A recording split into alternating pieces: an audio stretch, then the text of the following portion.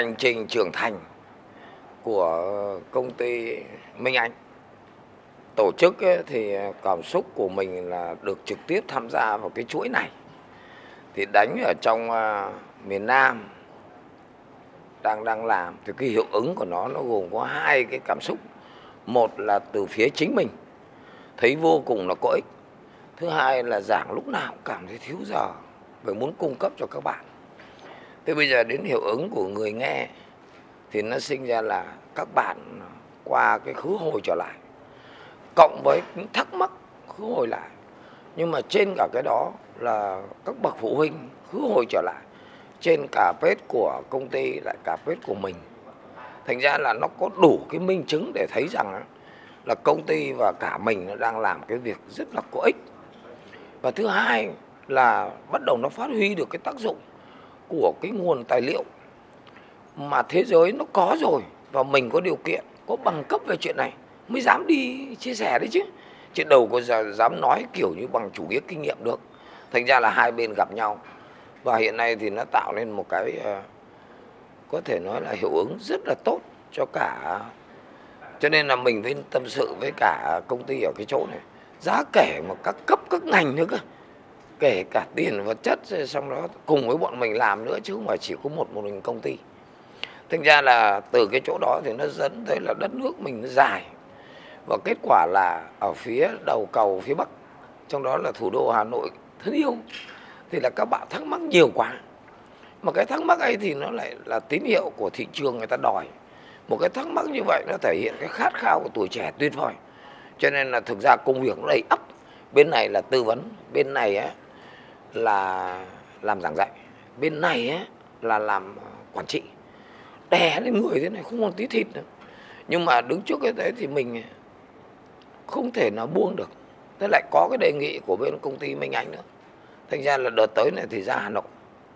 Thế thì Hà Nội lại là một chuỗi hành trình trưởng thành. Hành trình trưởng thành. Thế thì khởi đầu ở miền Nam á, là khởi đầu bằng một cái phát đạn là nếu tôi quay về tuổi 20 thì ở đầu cầu Hà Nội á, thì chương trình điều chỉnh lại trên cái nền tảng của tổng cầu. Tức là các bạn dồn dập, vì các bạn được nghe các cái clip ở đây rồi, thì bây giờ mình sẽ thiết kế là trên cái tổng cầu ấy, trên một cái logic trật tự của hành trình trưởng thành, thì các bạn đặt vấn đề là thôi bây giờ không quay về tuổi 20 nữa. Làm sao cho em, định nghĩa cho em thế nào là người trưởng thành. Người trưởng thành theo luật pháp là trên 18. Theo định nghĩa của người Mỹ, người trưởng thành là người biết dùng mình, tức là biết sợ. Ôi tại sao lại biết sợ? Đúng rồi, phải biết không sợ chứ. Không, ngông cuồng. Cho nên là thế nào là sợ? Sợ cái gì? Sợ ở đâu?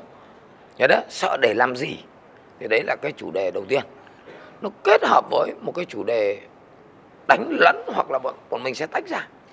Đó là cái chủ đề là khi mà mình biết người biết ta, biết không sợ, biết sợ, thì lúc đó bắt đầu là mình có cái điểm khởi đầu cho trưởng thành. Nhưng mà khởi đầu trưởng thành là anh phải vượt qua một cái ngưỡng nào đó. Thì trong mỗi người này nó có một cái điểm chết nó nằm ở trong này này. Thành ra là ôi giời ơi, cả xã hội chỉ có một ông Dương thôi chứ làm sao mà có hai ông Dương. Nguyên cái đó là điểm chết nó nằm ở trong đầu rồi. Tại sao lại không? Về nguyên tắc của phủ định ấy, thì thế hệ sau phải hơn ông Dương chứ.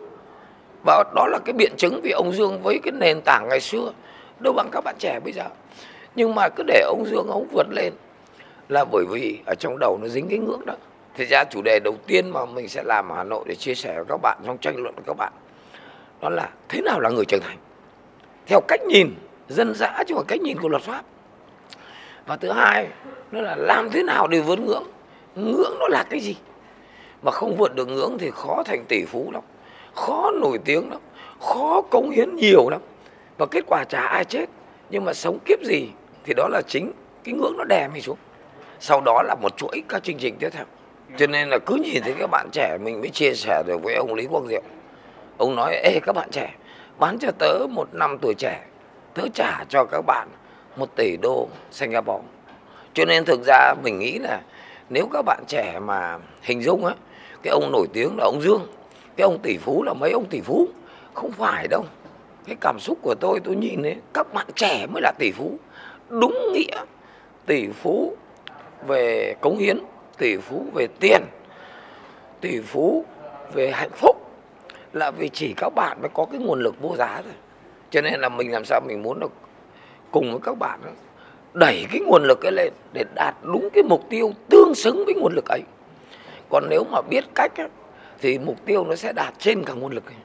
Đằng này hầu hết các bạn đang bị cái tình trạng theo cách quan sát ấy, là mục tiêu đạt dưới nguồn lực. Thậm chí một số bạn đạt mục tiêu lại tưởng là mình hoành tráng lắm, thực ra bạn có thể làm được hơn nữa. Thành ra là tất cả cái lời khuyên của mình ấy thì đó là gì? Nên tham gia để chia sẻ. Thế sau đó mình nhận được mình là ai, mình đẩy lên, xong mình chỉ cần sau cái chia sẻ mình một cái thôi thì nó biến thành hành vi tay chân này. Cho nên đấy là cái lời khuyên để rút ngắn cái quá trình mình phải trả giá ra. Đến 90 tuổi thì cũng chợt nhận ra những chân lý đó. Thì lúc ấy còn nói chuyện ông quái như thế. Tại sao là một anh 20 tuổi mà lại không nghĩ được, không có ý chí được như một anh 60? Hoàn toàn được. Vậy thì khi anh ấy 60 thì anh bằng người ta 200 tuổi, đúng không? Thì đấy là cái một lời khuyên. Hãy tham gia cho mình, đẩy mình lên rất là cao, chứ không phải là mình đạt ở cái mức ấy đâu. Việt Nam đá xong một hồi thì có thấy có ngán ai đâu. Đấy chính là thành công của bác Hàng Xó đấy. Vâng, xin chào các anh chị. Vẫn giờ rất là hạnh phúc khi gặp lại các anh chị. Nó vào hơi trễ một tí, tôi sẽ bù giờ cho. Và bây giờ thì tôi với các bạn sẽ cùng chia sẻ trong cả một cái chuỗi hành trình trưởng thành. Không biết là mình đã trưởng thành chưa các bạn ạ. Cho nên ở Việt Nam nhiều em 91 tuổi vẫn chưa là người lớn đâu, mà nhiều em thì 15 tuổi thành người lớn rồi. Khi nào thì khởi nghiệp? Không bao giờ có chuyện tuổi như là mấy em cứ lên mạng rồi lên tivi nói đâu các bạn ạ. Khi nào đủ dữ kiện thì khởi nghiệp được. Cho nên có những em 91 tuổi khởi nghiệp chết ngay, nhưng 15 tuổi hoàn toàn khởi nghiệp được. Khi mà người ta xong giai đoạn không khỏi độc, khi người ta khổ từ bé các bạn ạ, thì em 15 tuổi có thể bằng thằng 42 là bình thường. Đệ tử tôi có những thằng 40 tuổi mà ngớ ngẩn, yêu cô gái nào cũng không làm chủ được tình hình. Cho nên là để cho đứa 22 tuổi con gái nó hạ thằng 92 là bình thường. Cho nên ở đây nó không có khái niệm tuổi ở đây. Đằng này cứ suốt ngày mang ra sinh viên có khởi nghiệp được không? Sao lại không? Mà thằng già có nên khởi nghiệp không? Sao lại không? Mà không có tuổi ở đây. Khi anh đủ dữ kiện thì anh sẽ trưởng thành. Cho nên không ai người ta chia theo tiêu chí đó cả, đúng không? Và ở trong hội trường này sẽ có người trưởng thành rồi các bạn ạ. Trần Phú 26 tuổi viết luận cương cho Đảng Cộng sản Việt Nam, 26 tuổi. Và những hiện nay các em đảng viên 62 tuổi đọc hoài không hiểu. 19 tuổi Rodi đã làm rạng rỡ nước Anh, đúng không? Cho nên là hành trình trưởng thành, thế làm sao cho trưởng thành nó nhanh, đúng không? Vậy thì chúng ta có một chuỗi vấn đề, vì nó là một cái hàm đa biến, và cứ mỗi một buổi thì chúng ta chọn một cái biến chính. Và biến ngày hôm nay là biến thái độ đó. Biến ngày hôm trước đầu tiên là biến nếu tao được quay về tuổi 20 thì điểm D3 của tao sẽ làm gì. Và quay trở lại mới có 5 năm, ví dụ 25 tuổi, tiếc thời gian cứ hồi hụi các bạn này. Đi chơi với thằng bồ các bạn 3 tiếng chả được cái gì cả, tiếc kinh. Thằng kia ngồi xuống thì bắt đầu múa em. Đố em biết tại sao quan tài nó hình chữ nhật? Toàn chuyện linh tinh ấy. Xong rồi một lúc là chịu hết nổi là bắt đầu nhảy vào, xong con kia đẩy ra, thế là hai đứa nhảy vào đẩy ra, rốt cuộc về chả được cái chó ấy. Mà cứ triền miên thế này. Thế là ngồi trong hội trường đang cái tuổi con gái được mấy năm chín muồi, bao nhiêu là trai nó nhắn tới, thế là tỏ ra dễ thương, cũng nhắn lại, mất sạch. Mà các bạn đem nguồn lực, các bạn đi, các bạn chiều mấy cái thằng tào lao. Và thằng đàn ông nó chẳng mất gì đâu, tôi nói thật. Và kết quả là bạn mang nguồn lực đi, bạn chiều cảm xúc cái hạng vớ vẩn. Ở đây không phải số lượng thằng, mà quan trọng là chất lượng thằng các bạn ạ. Cho nên là nếu quay lại tuổi 20 có lẽ phải chấn chỉnh lại. Nhưng mà đến 25 ngồi đây rồi mà vẫn cứ thế mới sợ. Nhắn tin tới: bà mày đang đi học, tắt máy. Dám không? Thằng bồ mà gọi tới, dẹp, gọi nữa, đuổi ra khỏi list danh sách. Dám không? Thằng đó không tôn trọng bạn, tôi nói thật.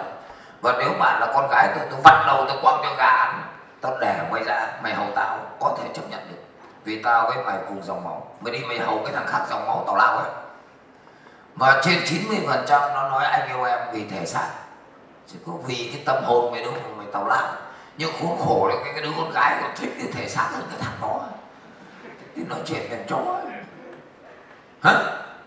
Cho nên là thôi đi các ông ơi, ngồi đổ lỗi xong bắt đầu là văn hóa đổ lỗi mẹ cái xã hội này nó khốn nạn. Chú khốn nạn hay xã hội khốn nạn? Cho nên ở đây thôi đừng to mồm nữa.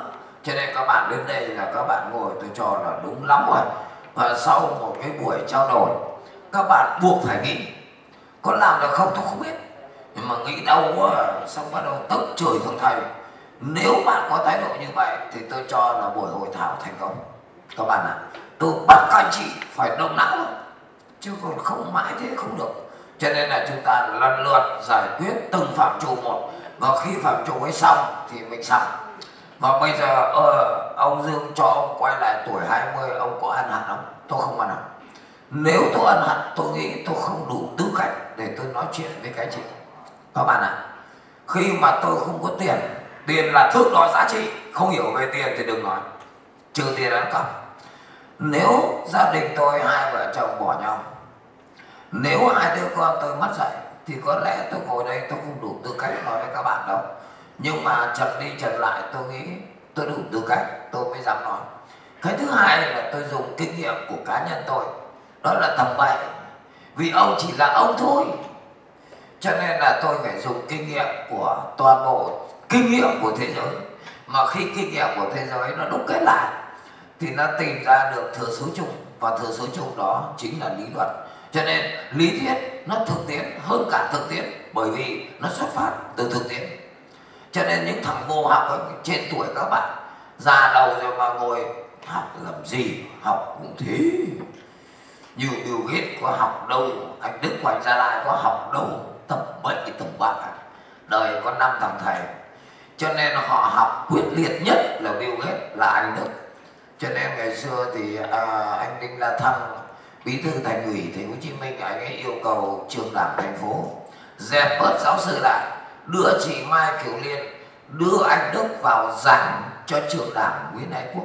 Các bạn ạ, họ là bậc thầy, và Bill Gates buộc các trường đại học phải phong hàm giáo sư cho anh ta, mặc dù không có bằng cử nhân. Các bạn ạ, bởi vì anh ấy học 4 thằng thầy, còn mấy em giáo sư chỉ học có mỗi thằng thầy trên bục ấy, ngồi cạo giấy ấy. Đừng to mồm, ai bảo người ta không học, tầm bậy, đúng không? Cho nên các bạn phải ấn định lại đi. Mà khi nào mà các bạn đủ 5 ông thầy thì khi đó tôi sẽ giảng chuyện làm ăn với các bạn. Còn các bạn chưa làm ăn ở đâu, trừ một số bạn đã đủ độ chín bằng tự học. Chứ còn đời chưa đủ 5 ông thầy mà cứ vảnh râu lên là thua. Cho nên trong ngôn của Mỹ nó có câu: nếu để cho một cô gái 23 tuổi, tức là tốt nghiệp đại học ấy, mà với văn hóa châu Âu ấy nhé, văn hóa Mỹ, nếu để cho một cô gái 23 tuổi chọn một anh chàng làm chồng, 2 chấm, đó là một việc làm quá sức. Đằng này mới lớp 5 đã hôn nhau ở cầu thang, thế mới kinh. Rồi lớp 9 là giàu cái mỏ, em mà không lấy được anh thì em chết. Thằng kia thì mẹ phim mà nhớ hơn phim Hàn Quốc, anh mà không lấy được em thì anh chết. Mà về bản chất ấy, mày mà lấy tao thì mày chết. Tao lao, bọc cứt thì to, cánh thì ngắn, ngồi với gái kết luận cứ phà nhìn thấy người khác thì mặt các bạn à đầy trịch thượng, láo kinh. Và thái độ đó thì cả đời các bạn không ngóc đầu lên được. Hãy nghe tôi, và tôi chia sẻ với các bạn, chắc chắn không phải những lời nói của những em đa cấp. Các bạn ạ, tôi được học, tôi được có bằng học đầy đủ về sinh lý. Sau đó sinh lý là cơ sở luận của tâm lý, và tâm lý là cơ sở của hành vi giao tiếp. Giao tiếp là thỏa mãn tâm lý thằng đối diện, mà tâm lý thằng đối diện thì nó lệ thuộc vào kiến thức sinh lý. Cho nên là tâm thì sinh bệnh lý, mà bệnh lý thì sinh tâm lý, cho nên tâm lý. Ok, cho nên bây giờ thì chúng ta sẽ chọn chủ đề thái độ hay trình độ các bạn ạ. Và hôm nay thì tôi sẽ đá thiên về thái độ, một trong những đặc điểm yếu nhất của người Việt Nam các bạn ạ. Cho nên người Nhật người ta đào tạo cho đến khi mày thành người đã, rồi khi đó người ta mới dạy chuyên môn. Đằng này chuyên môn rõ giỏi, nhưng thực ra tính người của anh thấp lắm các bạn ạ. Và điển hình là cái vụ taxi nó tông hai bạn trẻ kiếp 40 xe chạy qua, kể mày. Thôi khỏi bình luận. Cho nên nếu các bạn còn như vậy thì các bạn có giỏi mấy các bạn cũng thua, mà thực tế có giỏi đâu. Thế là mất luôn cả trình độ cả thái độ thì mình thua, được chưa? Vậy thì bây giờ cho tôi dọn bãi một tí, chứ còn không thì các bạn thì tôi nhận định nó mơ hồ lắm, đúng không? Và theo đúng logic tôi chia làm hai phần sau này. Phần 1, phần nhận thức, một lớn tổng quan cái các bạn ạ. Cái thằng nào nó đưa cây viết giống phim Hàn Quốc thế không biết, mày xanh đỏ tím vàng. Và như vậy phần tổng quan, tôi muốn các anh chị cùng với tôi nhìn cùng một hướng, cùng một hệ giá trị các bạn ạ, đúng không? Mà cuộc đời thì nó dài lắm, mà nó ngắn lắm đấy. Cho nên là bây giờ nó chia thành từng khúc, và mỗi anh chia một kiểu. Và bây giờ mấy anh thành công rồi, anh chia kiểu của anh ấy, tôi chia kiểu của tôi. Thì bây giờ nhiều cách chia lắm. Ví dụ như là nó chia theo tâm lý, tí nữa thì tôi sẽ nói. Nhưng mà nếu chia theo trưởng thành thì nó khác, đúng không? Đứng về tâm lý thì tuổi từ 15 đến 18 nó gọi là tuổi đứng cửa sổ. Mơ màng tôi buồn không hiểu vì sao tôi buồn. Cái tuổi dễ sai lầm nhất. Và sau 18 rất nhiều bạn gái không tin một thằng đàn ông nào cả, không tin một cái gì trên trái đất này cả, vì mơ màng các bạn ạ. Cho nên là tình cảnh của đám phổ thông bây giờ sợ quá. Thế sau 18 rồi đến 18 đến 25 thì bắt đầu được pháp luật công nhận là người lớn. Thì cái tuổi ấy là tuổi khẳng định mình. Con trai thì bắt đầu hút thuốc, đánh bài, quần jean rách, mẹ tao đéo sợ thằng nào, nghe kinh các bạn ạ. Còn con gái thì khẳng định mình bằng cách phát huy tối đa cái giác quan 6 của người phụ nữ. Và các anh chị ạ, nhìn một cái là tao biết thằng nào thích tao, thằng nào không thích tao, toàn ảo giác các bạn ạ. Và đó là tuổi mà đi nào phá thai nhiều nhất. Cứ sau ngày Noel 1 tháng, bệnh viện Từ Dũ quá tải các bạn. Ô mẹ sao tôi nói đến đoạn này hội trường im lặng thế, đang liên hệ bản thân đúng không? Sau đó từ 25 đến 30 tam thập nhi lập, thằng được dựa may lắm mới bắt đầu mới lờ mờ thấy cái này đúng cái này sai theo hệ quy chiếu của mình. Cho nên tuổi này bắt đầu mơ màng mấy tí. Khi mày nói anh yêu em ở tuổi 30, 31 thì mấy giờ mới có thể tin được một chút. Còn đệ tôi bây giờ chúng nó không vượt được sướng. 30 mà như nhóc con, hơi tí là khóc, xong lên mạng là đòi mua súng để bắn thằng kia, cứu không? Đúng là trẻ con. Vì nó sướng quá, nó uống sữa nhiều quá, cho nên nó mới ra cái đại họa. Cho nên lấy thằng kia nó mới rót sữa cho tôi định đập vào mặt nó. Mẹ tuổi tao mà còn uống sữa. Nếu mà bạn đốt cháy lên thì bạn đừng để tình trạng đó. Sau đó từ 30 đến 40 là tứ thập bất nghi hoặc. Lúc đó thằng đàn ông và cô con gái họ hình thành quan điểm riêng này. Tao là tao, và tao không nghe thằng nào ngoài tao. Thì lúc đó bố mẹ bắt đầu yên tâm về các bạn. Nhưng mà lúc bố mẹ yên tâm thì các bạn đã trả giá nát bét cuộc đời rồi. Mà bây giờ họ không muốn thế. Họ nhờ Lê Thẩm Dương Đừng để đến 40 nó nhận thức được rồi thì mọi chuyện trở nên vô nghĩa.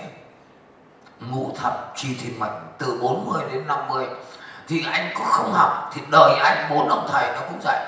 Cho nên bố mẹ các bạn có thể học vấn thấp hơn các bạn, nhưng các bạn không nghe lời thì đó là một sự ngu xuẩn, ngoài ra là bất hiếu.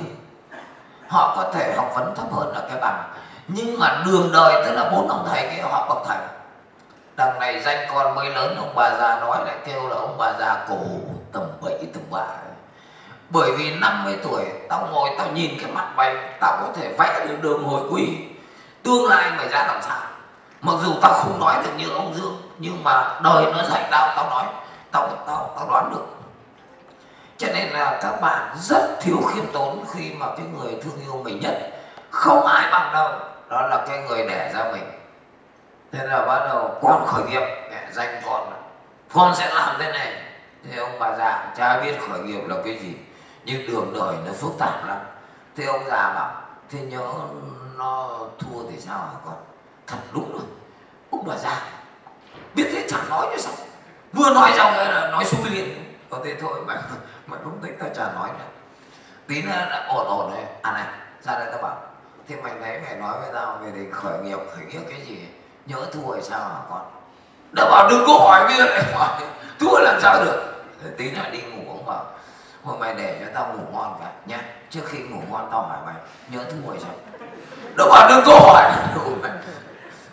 Sáng sau này mẹ chưa kịp đánh giặc, ông bảo đêm qua tao không ngủ, nhớ thua thì sao. Tức là ông nói đâu lừa bảo. Mẹ cuối đời thua thật 100%. Các bạn là cái quái gì mà các bạn ngạo mạn dữ ấy. Cho nên đấy là thái độ. Bạn có thể bạn tin vào niềm tin của bạn, thái độ nghe đã. Bạn không làm được, không làm được đời mày man. Bọng cứt thì to, nửa chữ không biết, đường đời thì không biết, gặp tình huống là không biết xử thế nào cả. Các bạn à, bây giờ ngồi cạnh cái con bò mà tự nhiên nó khóc thì chúng mày xử lý ra sao? Mày xử lý thế này, nó khóc như mưa như gió à, cho nó khóc à? Thì mày còn là thằng đàn ông mà mày hỏi bạn gái bên cạnh hả? Cho nên là có biết xử lý mẹ. Ông nhảy vào ông đòi hôn nó không cho ông hôn, thế đấy là quyền của nữ. Bây giờ nữ nó đòi hôn thì bây giờ anh tính sao nào? Anh hãy trưởng thành tôi coi. Anh không đòi, nó đòi. Thế là nó đòi là cho. Thế bây giờ không phải là đấy là con bò mà con ở cùng lớp mà mình có bò rồi, mà con kia nó đòi là cái con không bò nó đòi thì sao?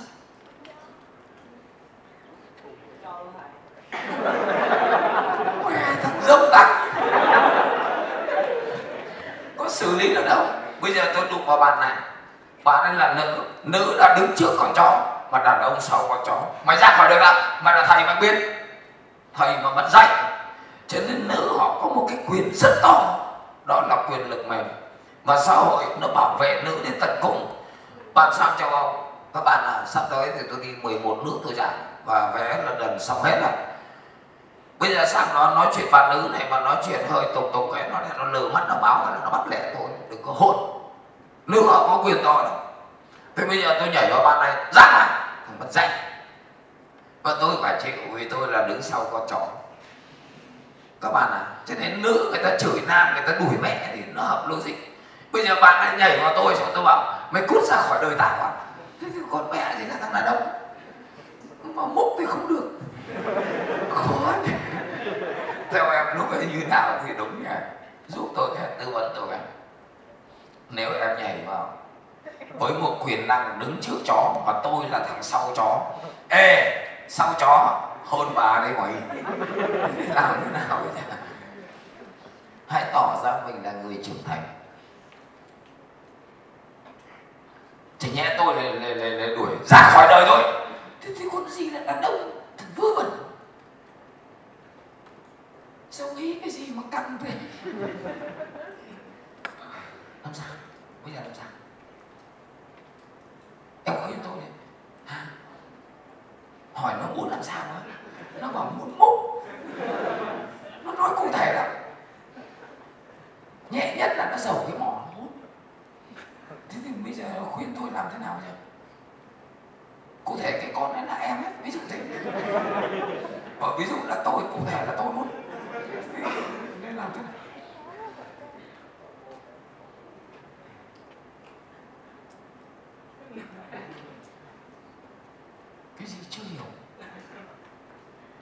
em đòi rồi, bây giờ thái độ của tôi thế nào đây? Đang bàn về thái độ này. Đuổi hay múc? Múc à? Cho nên là các bạn ạ, toàn nói phách. Cho nên là các bạn rơi vào tình huống, các bạn nữ thì hoàn toàn không xử lý được, cái thái độ chọn không được, đúng không ạ? Biển một bên và em một bên, không khí thì tuyệt vời, tình cảm thì rào rạt. Thằng đàn ông nó đòi hôn, thái độ mình thế nào đấy? Theo em có cho không? Dạ thưa thầy, theo quan điểm của em thì tùy theo trường hợp. Trường hợp thứ nhất đó là cái bạn này đang trong giai đoạn tìm hiểu với bạn gái của bạn ấy, thì trong giai đoạn tìm hiểu thì cả đôi bên đều có quyền tự do, thì lúc đó muốn múc cái gì thì múc. Còn trường hợp thứ hai là bạn nó đã cam kết với bạn nữ rồi, tức là hai bạn chuẩn bị kết hôn vân vân các kiểu, thì khi đó bạn múc thì không còn là đàn ông nữa. Thì em nghĩ là tình huống. Bây giờ tôi xuống tôi đòi hôn em, bây giờ cứ bỏ mẹ cái chuyện chúng nó đi.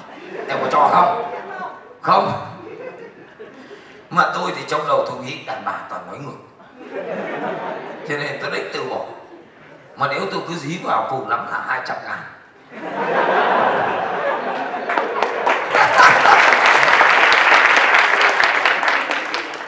Bây giờ em đòi hôn tôi thì bây giờ tôi bằng cái thế mới khó xử lý về thái độ này, thì em bảo nên làm thế nào? Đây là tôi với em này, chứ bỏ cái đám này đi. Bây giờ tự nhiên em thích hôn tôi thì em khuyên tôi nên thế nào? Dạ em khuyên thầy nên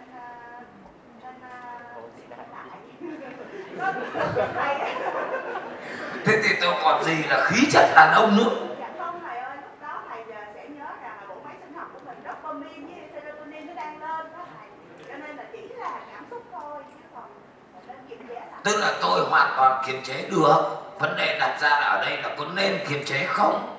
Đừng làm cho bạn gái là em bị tổn thương. Đấy, cái mục tiêu như vậy chứ không phải tôi ham. Mặc thế này ham cái gì?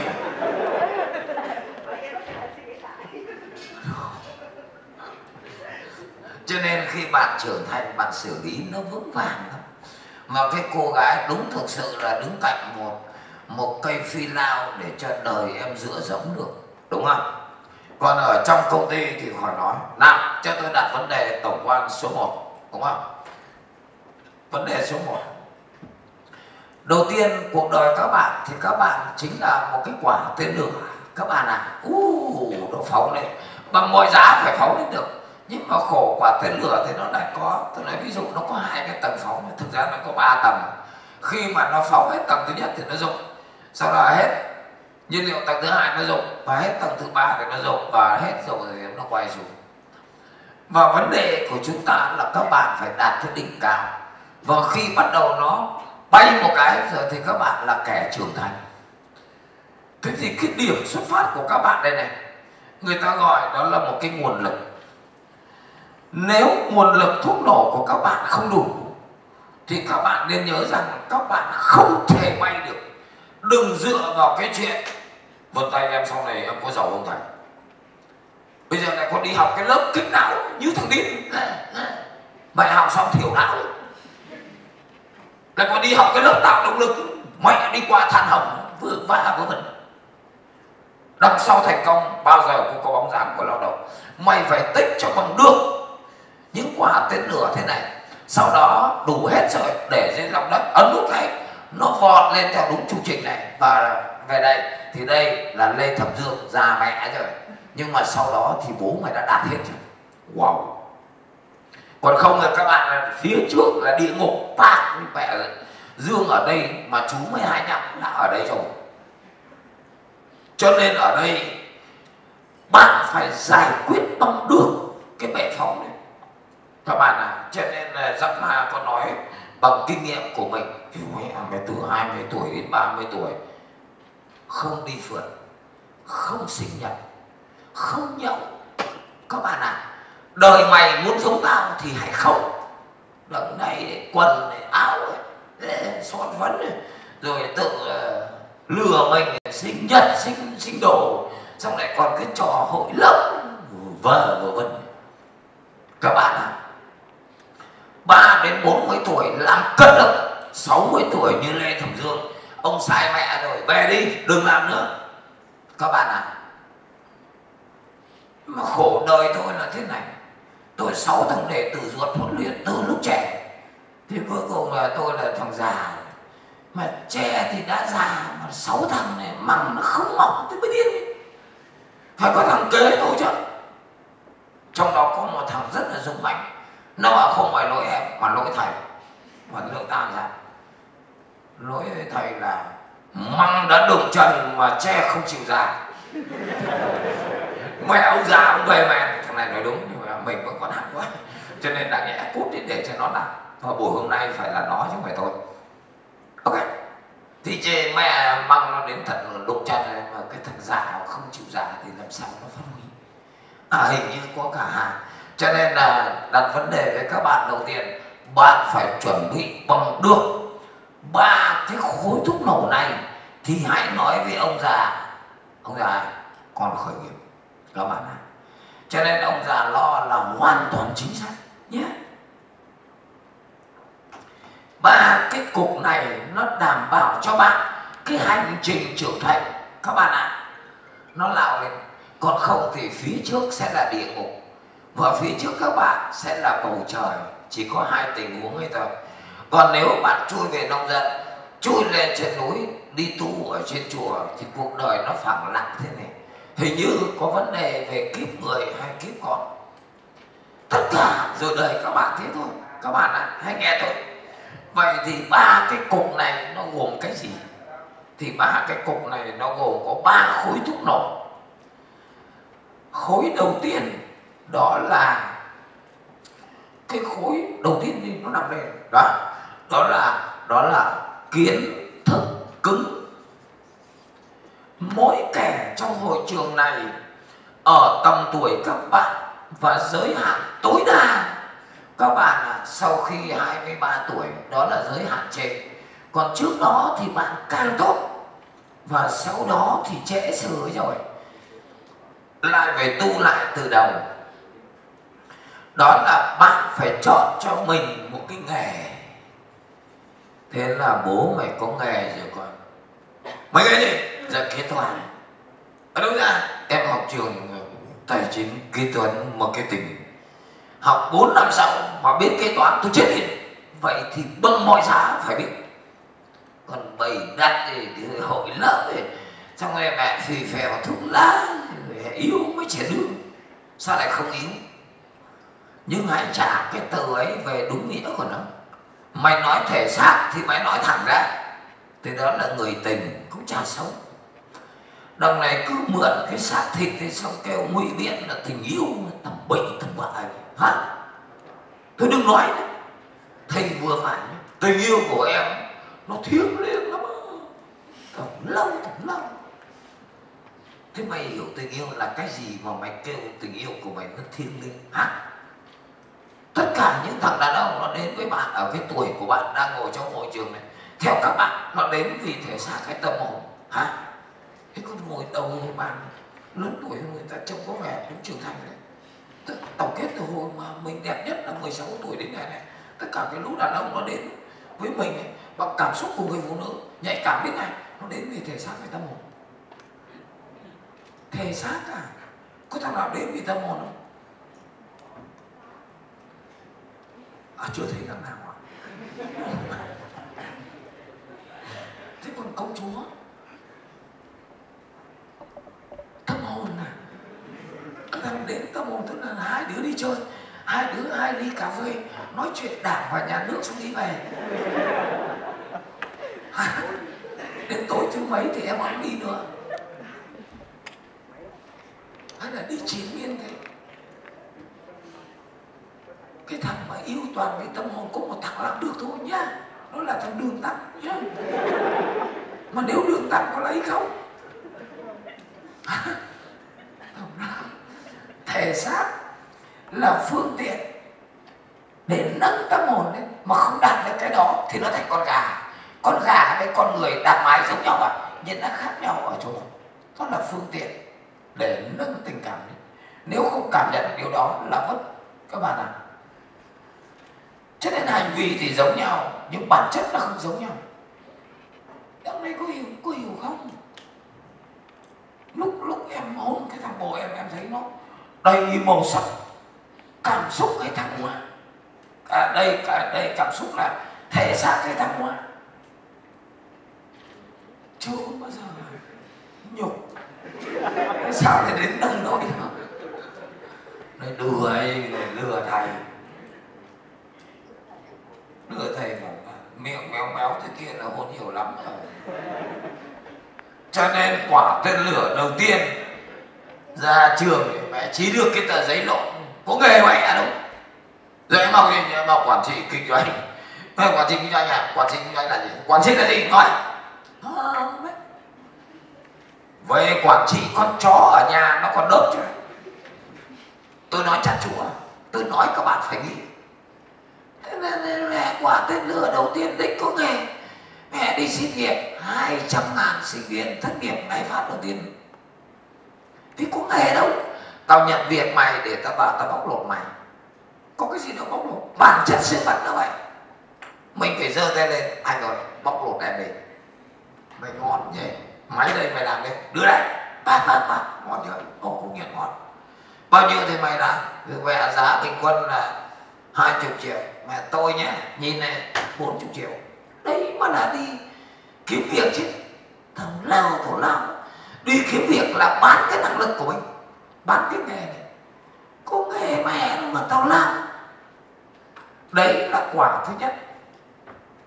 Bây giờ cái tầng phóng số 2, mày rất giỏi, nhưng mày phải chứng minh cái thế nào là mày giỏi. Mày rất giỏi, nhưng mà mày phải thừa nhận người khác giỏi, đừng tổn thương người ta. Mày rất giỏi, nhưng mà mày phải làm cho người khác cùng giỏi. Tất cả những phạm trù như vậy thì nó là hai cái chỗ để đựng nước ở cái ba lô vào đời. Thì đây là cái cục chính của ba lô, nghề của bố mày. Còn đây là hai cái bịch đựng nước thì nó gọi là kiến thức mềm. Và kiến thức mềm này nó chính là yếu tố thái độ đấy các bạn ạ. Mà mềm tức là không cứng, mà kiến thức cứng tức là không mềm. Vậy thì hai cái này cái nào quyết định? Thì thưa các bạn, thái độ sẽ quyết định trình độ. Trình độ là cái nghề. Nhưng mà mày hiểu biết tới đâu thì thái độ mày nó cải thiện tới đâu. Cho nên kiến thức tức là trình độ nó tác động ngược trở lại. Cũng giống như bộ phạm trù của Marx, vật chất quyết định ý thức, nhưng ý thức nó có vai trò tác động ngược lại vật chất. Cho nên chỉ Võ Thị Sáu nếu mà khai ra nó cho ăn sung mặc sướng, nó cho lên chức, không khai bản chất. Vậy trong trường hợp này là ý thức nó tác động ngược lại vật chất các bạn ạ. Nhưng mà ở trong cuộc đời ấy, thì thái độ là cái cục số 2, cục quyết định. Nó quyết định cái nghề chứ không phải cái nghề nhà mày. Cho nên thống kê của Mỹ nó cho thấy tất cả những kẻ lên sân khấu nhận phần thưởng, nhận thủ khoa, hầu hết đến cuối đời không thành công. Tất cả những kẻ rốt đặc cắn mái tấu ở dưới cùng của lớp không thành công. Và hầu như cái số thành công đều là cái số nằm ở khúc giữa, tức là học lực trung bình. Nó học lực trung bình, nghề không xuất sắc, nhưng nó lại thái độ xuất sắc các bạn ạ. Vậy thì nếu mà chia ở góc độ khác thì cái nghề của các bạn chính là IQ. Nó là cái não các bạn ạ. Còn cái thái độ của bạn ấy, thì nó lại là chỉ số thông minh EQ. Mà tất cả những thằng thành công đều là những thằng thông minh EQ. Vứt mạnh IQ đi. Vậy thì tôi cũng vậy thôi. Tôi giết thằng giáo sư khác mà cạnh tranh với tôi bốc lên. Và tháng 7 này tôi sang Đèo Quan Tần, nó mời tôi sang, nó phải mời cắm đầu nó xuống, hoặc tháng 12 nó cho tôi chọn. Vì đó là dịp để nó phát bằng. Và tôi được phong giáo sư của trường Đại học Quan Tần, người duy nhất của Việt Nam. Tôi lấy giáo sư nước ngoài trước, tôi bắt mày phải phong trước. Và cái phong ấy nó xuất phát từ thái độ của tôi. Chứ còn bạn đừng mang trình độ ra đây. Cho nên muốn ghè tôi, hỡi kẻ giáo sư khác, hãy ghè tôi thái độ kìa. Hãy tận tình với các bạn. Đấy là thái độ. Các bạn giảng, tôi giảng các bạn cảm nhận rõ ràng các bạn đang giữ vây cảnh giác.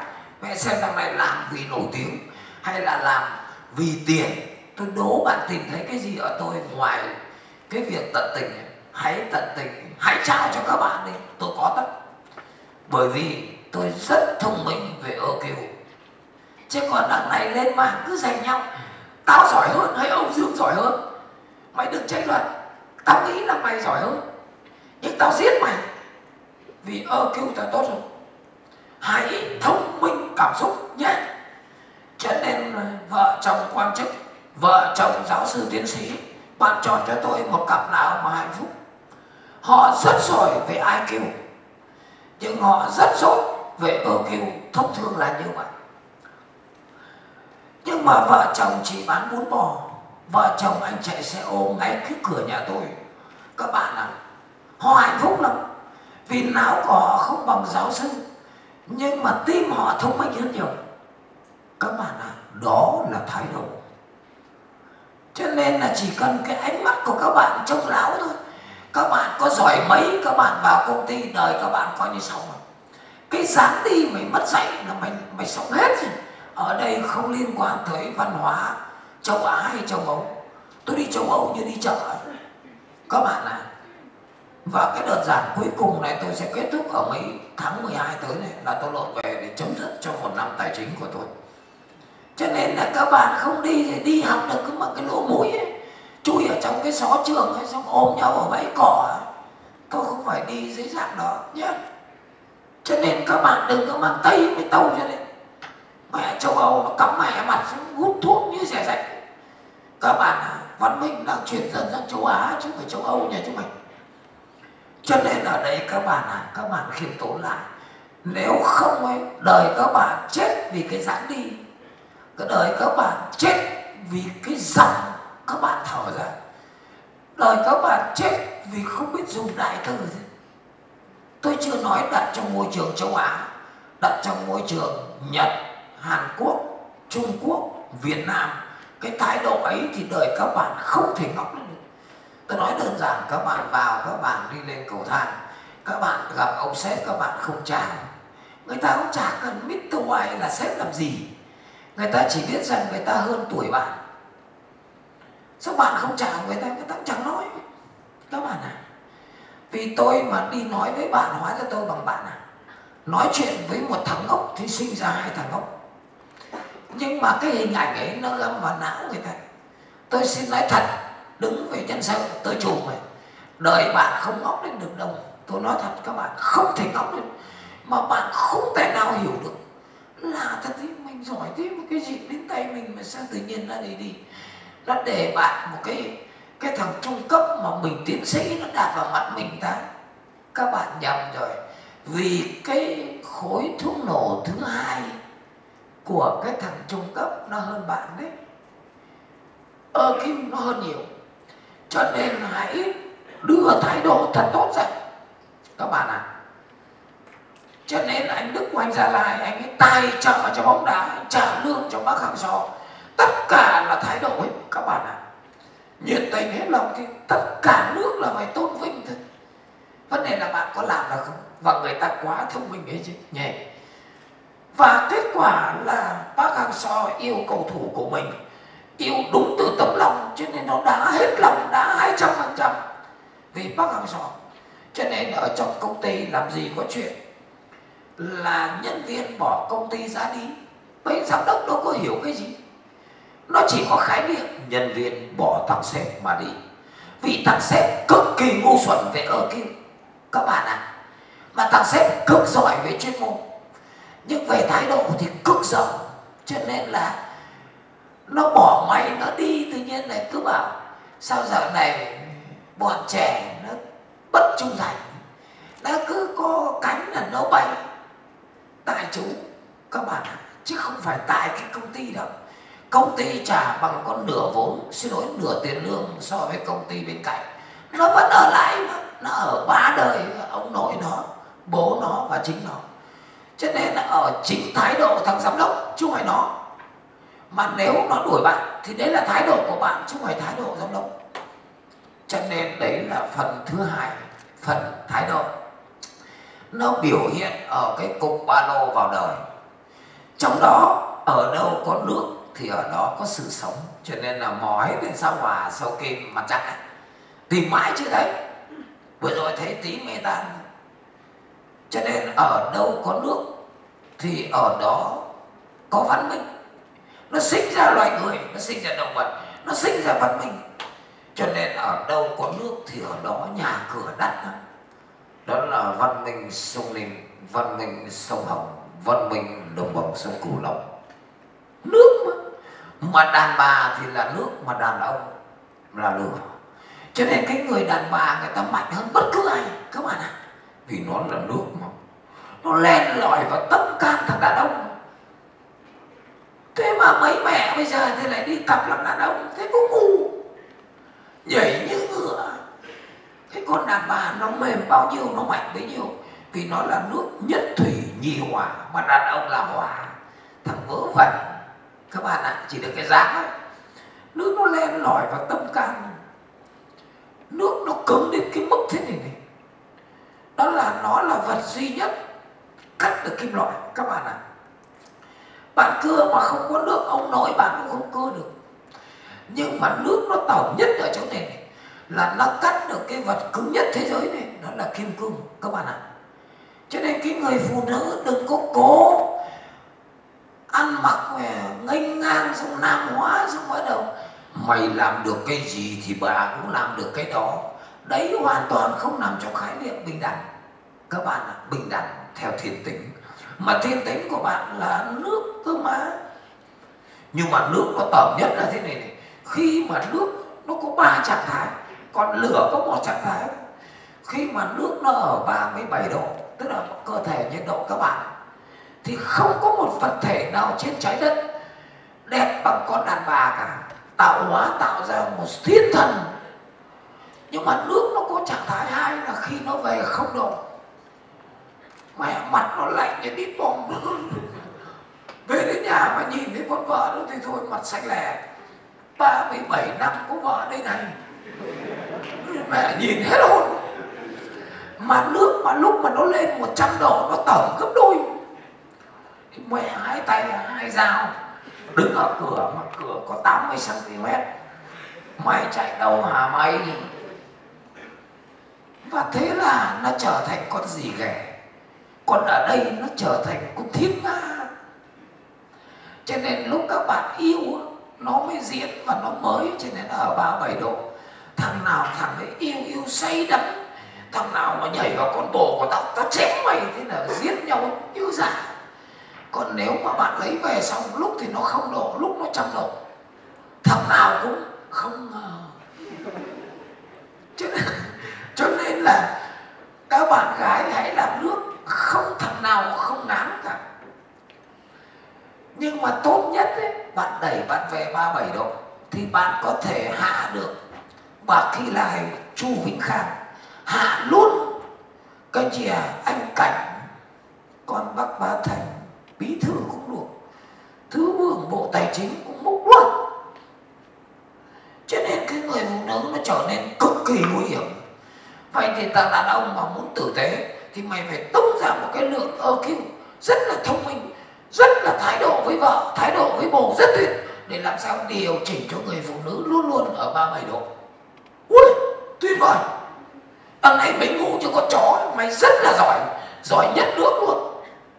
Cái gì nhất vật lý, nhất hóa học luôn. Nhưng mà EQ ngu như con chó, kênh kiểu cho bố mày là số 1.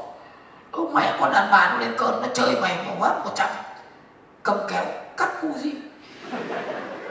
Mẹ cái tất cả những thằng giỏi đều đại hóa, trừ tôi, vì tôi có thái độ tốt. Có hiểu không? Có hiểu không? Hiểu chứ? Em ở nhà, bạn này có chồng rồi, có 2 con đẹp như thiên thần rồi. Em thường xuyên ở 37, không hay 100.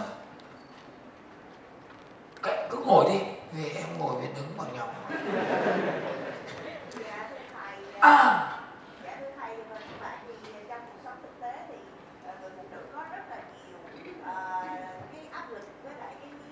bắt đầu quỳ miệng này, bắt đầu quỳ miệng này. Bây giờ con chỉ hỏi mẹ thế này này, mẹ có xu hướng là ở 37 hay là có xu hướng dạt về phía 0 hay phía 100? Có những con đàn bà lúc nào mặt nó lì lì này, nó có xu hướng về 0.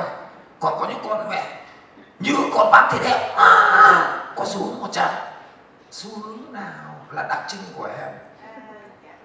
Không nói nguyên nhân.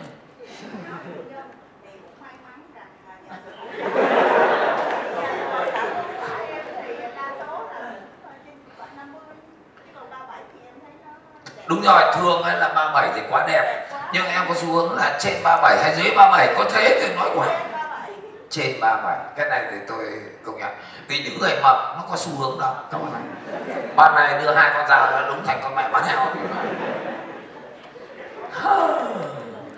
Vậy thì trách nhiệm cực lớn thuộc về thằng đàn ông, và trách nhiệm thứ hai cực lớn thuộc về bạn gái. Hãy tự điều chỉnh mình, điều chỉnh thái độ, nếu không là bất liệt. Và kết quả là cặp song song tuyệt vời nhất của diễn viên Hàn Quốc chia tay nhau. Ok, chỉ vì thế thôi. Vì thái độ của hai bên hoặc một bên. Nói thế nào thì nói, mà chỉ cần một tí thôi. Tuyệt đối không được làm giả bộ, tức là theo cái hướng là mồm miệng đỡ chân tay. Không, từ tim mà ra, cố gắng mà làm điều đó. Các bạn à, và các bạn hãy quan sát thái độ của tôi. Các bạn à, trời tới bên chết mẹ tôi trời ạ. Vì tương lai các bạn. Còn lấy giảng kiếm tiền giảng này để bổ sung cho cái bộ sưu tập của mình, để cho mình nổi tiếng. Thật thủ lắm. Tôi không có thái độ đâu nhé. Tôi mới được đi dạy về thái độ nhé. Vậy thì quả tên lửa các bạn là đời các bạn nó sẽ bay rất cao các bạn ạ. Và khi nó xuống rất là êm dịu. Mọi người cứ thế đưa tay hạ bạn xuống rồi. Tôi về hưu chắc chắn không giống thằng khác đâu bạn ơi. Vì trước đó tôi gieo rất nhiều mầm rồi, chứ tôi không gây ác ở đây được. Vậy thì đấy là quả thứ hai. Xin lỗi, cái khối thuốc nổ thứ hai.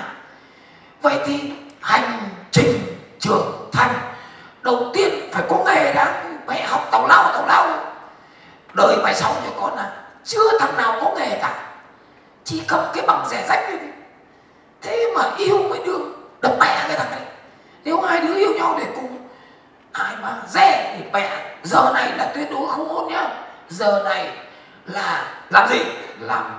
Làm khối thuốc nổ số 1. Rẻ. Trời ạ, đấy mới là tình yêu chân chính ấy. Xong đến giờ thứ hai, đến cái tiếng thứ hai, giờ này làm thái độ, trong đó có một thái độ hôn đi bạn. Xong đó tiếp tục tu cái thái độ khác chứ. Liên tục như vậy bạn làm cho tôi nửa năm. Bạn là một kẻ không khác, tôi đâm đầu tôi chết đi. Nhưng mà giờ xong rồi thì lại thuộc vào thái độ của bạn. Bạn phải tu. Mẹ kiếp nghề thì không có, nửa chữ không biết, mà cứ cầm cái bằng dơ ra thì mẹ. Doanh nghiệp bây giờ nó thiếu trông trọng nhân sự. Không tài nào mẹ cử nhân ra trường viết một cái giấy mời không được. Các bạn à, viết một cái đơn xin nghỉ không viết nổi. Bây giờ bảo mày sang nội chính, mày cầm công văn, mày sang thành ủy, mày đưa tao cả sang không biết nói cái gì. Mẹ, thế mà ngồi với gái nói như cha người ta, ba. Các bạn ạ, không có nghề mà sang cái đó, cái là thái độ là bố lão. Không bao giờ người đối diện người ta nói, nhưng nó găm vào não người ta. Cho nên là như bạn như em ấy, mặt rất là tươi, thái độ tốt, nhưng mà cái mắt em ấy, nhìn ông thầy dịu xuống một tí được. Cái mẹ nó nhìn như vó thì sống. Cái mẹ nói như thầy thì em cũng nói được. Cái thái độ chết rồi chứ. Hả? Ăn vài nhà gạo nữa mới nói được như thầy nhé. Mà giả sử nói được hơn thầy thì hãy khiêm tốn lại, học ở thằng cha này ngôn ngữ body chẳng hạn. Cái mắt ấy là mắt chết. Tôi chỉ thua em trọng lượng thôi. Và đây là cái bề phóng thứ ba các bạn ạ. Đó là ngoại ngữ. Đây là cái tầng phóng số 3, khối thuốc nổ số 3 và tin học. Tin học 4.0. Và ngoại ngữ đó là công dân toàn cầu. Như vậy đời các bạn mà bắt đầu vào cuộc đời với một cái hành trang một cái nghề, đó là trình độ. Trình độ được hiểu là kiến thức và kỹ năng, chứ kiến thức chưa được gọi là trình độ nếu thiếu kỹ năng. Mà có kỹ năng mà đích giải thích được tại sao thì đích gọi là trình độ. Trình độ cộng với thái độ và cộng với công dân toàn cầu. Như vậy 4.0 đó là công nghệ blockchain, đó là big data. Nó trở thành một thành phần của con người. Không ai người ta yêu cầu là bây giờ mày phải có công nghệ thì tao mới nhận mày. Không ai nhà tuyển dụng nó nói thế cả. Mà công nghệ là mặc định mày phải có, nếu ra là mẹ gì nữa. Và tiếp theo đó là ngoại ngữ các bạn ạ. Bởi vì cả thế giới nó nói có một ngôn ngữ thôi. Vậy thì đời bạn sẽ có 3 cái tầng thuốc nổ. Nó dụng bạc không thành công tôi thành con chó. Đằng này 12-15 tuổi cả ba cục chả có cục mẹ nữa. Nói chuyện với con đàn bà không có nội dung để nói nữa. Sợ thật ấy, mà các bạn gái đi lấy cái thằng đàn ông mà không có 3 cái này thì đời con bạn sau này chỉ ăn cháo với nước rau muống thôi. Tôi nói thật. Vậy đi tìm hiểu thằng đàn ông, nó chia làm, tìm hiểu một năm được chia thành 3 công đoạn. Công đoạn 1, ở quý đầu đi tìm hiểu cái nghề của mày. Ở 2 quý sau chọn cái thái độ của mày. Tao với mày đi xích lô, tao xem cái mặt mày có đồng cảm với thằng Đạt không. Mà người Đạt là người ta bằng tuổi bố mày. Tôi nói tôi là con gái, tôi chỉ cần nhìn hành vi thôi biến mẹ khỏi đời đó. Thằng mất dạy. Và tiếp theo là cái quý cuối năm là tìm hiểu 2 cái cụm này. Các bạn ạ, nếu mà Đạt duyên sau khi tim nó rung, đằng này đi chơi cả 1 năm thì mẹ về chả biết thằng chó này nghề ngỗng thái độ thế nào cả. Bởi vì đi chơi ngồi xuống cái đó thì mẹ chu mỏ vào nhau thằng tàu lâu.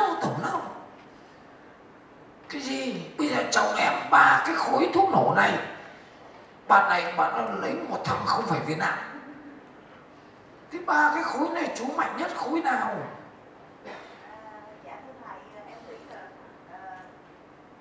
Khối cứng, khối mềm hay là khối công cụ? Khối công cụ à? Cái thằng đấy là suốt ngày IT đúng không? Mà trong 3 cái khối này người ta lại hiểu lầm là tiến sĩ là quyết định cái tàu lao, tiến sĩ là nghề. Và nghề của tôi tiến sĩ theo thống kê của thằng Mỹ nó quyết định thành công có 14%. Và tôi là thằng cực kỳ sắc sảo thì chiếm có 1%. Tóm 15% còn lại là nó ở thái độ. Các bạn ạ, nó định lượng đến mức ấy cơ mà. Còn các bạn ạ, các bạn ngay sau khi ra cửa tí nữa giờ giải lao, các bạn chỉ cần nhìn người khác khiêm tốn lại, mở mồm ra khen người ta vì người ta xứng đáng khen, tìm mọi cơ hội để khen người đối diện. Bạn khen người ta, bạn là kẻ cực mạnh. Người ta làm cái gì cho mình cảm ơn. Còn người nước ngoài như thằng Anh chẳng hạn, nó đi nó đụng mẹ vào cột điện này. Sorry là câu cười mẹ, xin lỗi cột điện. Các bạn ạ, khen người ta, cảm ơn người ta. Các bạn ạ, bạn không làm nổi à? Bạn thử đi. Bạn cảm ơn, bạn xin lỗi người ta đi. Các bạn ạ, đằng này mẹ nganh ngáo. Thằng ấy làm cái mẹ gì tao phải khen. Đó là bản lĩnh thì thấp mà EQ thì cực kỳ ngu xuẩn. Các bạn ạ, cho nên là những cái điều đó thì bao giờ mà thành công được? Có hả? Thì đấy là thái độ, được chưa? Vậy thì đến đây tôi muốn tổng quan cho các bạn nhận thức một cái. Đời các bạn thành công hay thất bại quyết định là ở thái độ. Và trình độ là cái cục cứng này, nó có quan hệ biện chứng lại. Khi tôi ở trình độ cao thì tôi có cơ hội để tôi nhận thức được vai trò của thái độ và tôi tu luyện thái độ. Và khi thái độ nó thành công thì tôi thành công, và thành công thì kiến thức lại tăng, mà tăng thì tôi lại nhận thức được thái độ. Cho nên 2 cái nó biện chứng, nhưng thái độ quyết định trình độ. Wow! Đừng có mang cái bằng cấp ra đây, cái độ giỏi nhà mày ra đây, nhất toán với nhất hóa với cả đứng đầu lên đỉnh Olympia, đừng để tôi xúc phạm. Vớ vã vớ vẩn. Cho nên là thanh niên của chúng ta nó thiếu nghiêm trọng cái phần này. Đấy là tổng quan. Bây giờ đến tổng quan số 2. Như vậy đời các bạn mà không chuẩn bị ba cái cục khối thuốc nổ này, các bạn không thành công đâu. Cho nên nó cứ nhắn vào máy thôi: bao giờ em thành công như thầy? Tôi thường nhắn lại, tôi bảo thôi mày đừng nhắn, nó mất thời gian mày ơi. Mày không thành công đâu con. Nói thì nghe ngạo mạn nhé. Rất tiếc là tôi nói rất thẳng là điều đó. Nhìn cái bộ mặt ấy láo như thế mà không thành công được, cái dáng như thế không thành công được. Thế mày gặp người lớn tuổi hơn mày không chào à? Hả? Mày láo vừa ấy. Đấy là cái tối thiểu nhất ấy. Các bạn à, vào công ty người ta vừa đưa ra một cái dự kiến, mở mồm ra là bàn lùi rồi. Cái thái độ thế à? Hèn như con chó chỉ được cái to cao đẹp trai. Mẹ đúng là con nào lấy về thằng đó đời mày mặt. Cho nên tí nữa thái độ không phải là chào hỏi đâu, mà tôi lấy ví dụ chào hỏi để các bạn dễ hình dung thôi. Vậy thì kiến thức số 2, thế thái độ là cái gì? Các bạn à, thế thì thái độ là cái gì? Thì nó là cái phần 2. Vậy thái độ là cái gì mà nó ghê? Các bạn ạ, thế thì thái độ nó nằm ở trong một cái chùm như sau. Các bạn ạ, có bạn có vẻ hiểu đấy, có bạn chưa hiểu thì cố mà nhìn. Ở trong cơ thể các bạn nó có 3 phần. Các bạn ạ, thì cái phần bên này ấy, nó là kiến thức, nó nằm ở trong não. Ở đây nó là phần kỹ năng, nó nằm ở trong não bạn, nó thành phản xạ. Nhưng một cái phần đó là ở cái chính là não, nhưng nó có cái trung khu đó, chứ người ta hay ví nó là tim, chứ tim nó có biết nghĩ đâu. Thì đó chính là thái độ. Nếu bạn ra trường mà bạn cầm cái bằng thì người ta gọi đó là đào tạo theo hướng kiến thức. Đấy là cái đại họa của một nền giáo dục và chúng ta vấp. Cho nên ra trường cái là kỹ năng bằng không, thì mẹ ngồi nói như thành tướng. Kỹ sư bách khoa mà cầm cái búa đóng cái đinh vào tường đóng trả thổi, ăn tục nói phách. Cái bằng ấy là bằng kiến thức, mà có mẹ kiến thức tôi giả định có đấy. Còn về thái độ không được nhận đào tạo một cái gì cả. Các bạn ạ, thế thì các bạn là một thằng què, một thằng bị tật. Các bạn ạ, cầm cái bằng bách khoa, cầm cái bằng ngân hàng trường tôi là thằng bị què. Vớ vẩn.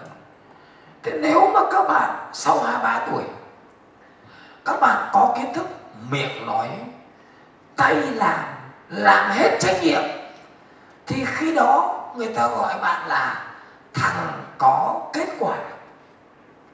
Như vậy mày có kết quả của cả 3 cái cục ở ba lô ấy đấy, 3 cái bệ phóng ở đấy. Các bạn ạ, cho nên nếu một trường đại học mà đào tạo ra một thằng ngoài chương trình là tu luyện của nó, mà bạn ra khỏi trường bạn có 3 cái này, thì 3 cái khối thuốc nổ sẵn sàng. Bây giờ bắt đầu ấn nút thì quả tên lửa bắt đầu nó bay. Còn không phải ấn nút cái nó cầm mẹ này. Vớ vẩn. Ngộ nhận đến cùng cực của xã hội này. Các bạn ạ, từ thằng già đến thằng trẻ, bạn hiểu với bạn dở lắm. Tôi nói bạn.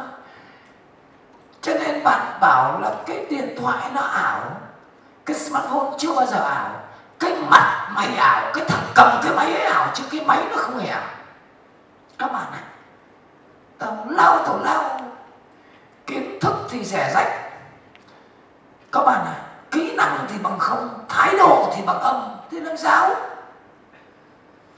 Nếu mà có cả 3 thì nó gọi là có kết quả. Tức là 3 cái cục này nó rời rạc, nhưng khi nó phối vào với nhau, tao dụng thì mày mới nổ, tao dụng nữa mày bắt đầu mới tiếp tục. Khi mà bạn phối được 3 cái này trong một hành vi, đóng cái đinh đầy thông minh vì có kiến thức. Các bạn ạ, và lựa cái búa làm sao trăm phát trăm trúng được vào tay. mà không lở tường thì đấy là kỹ năng. Và đóng không ưng, dứt khoát đóng lại, đó là thái độ với chủ nhà.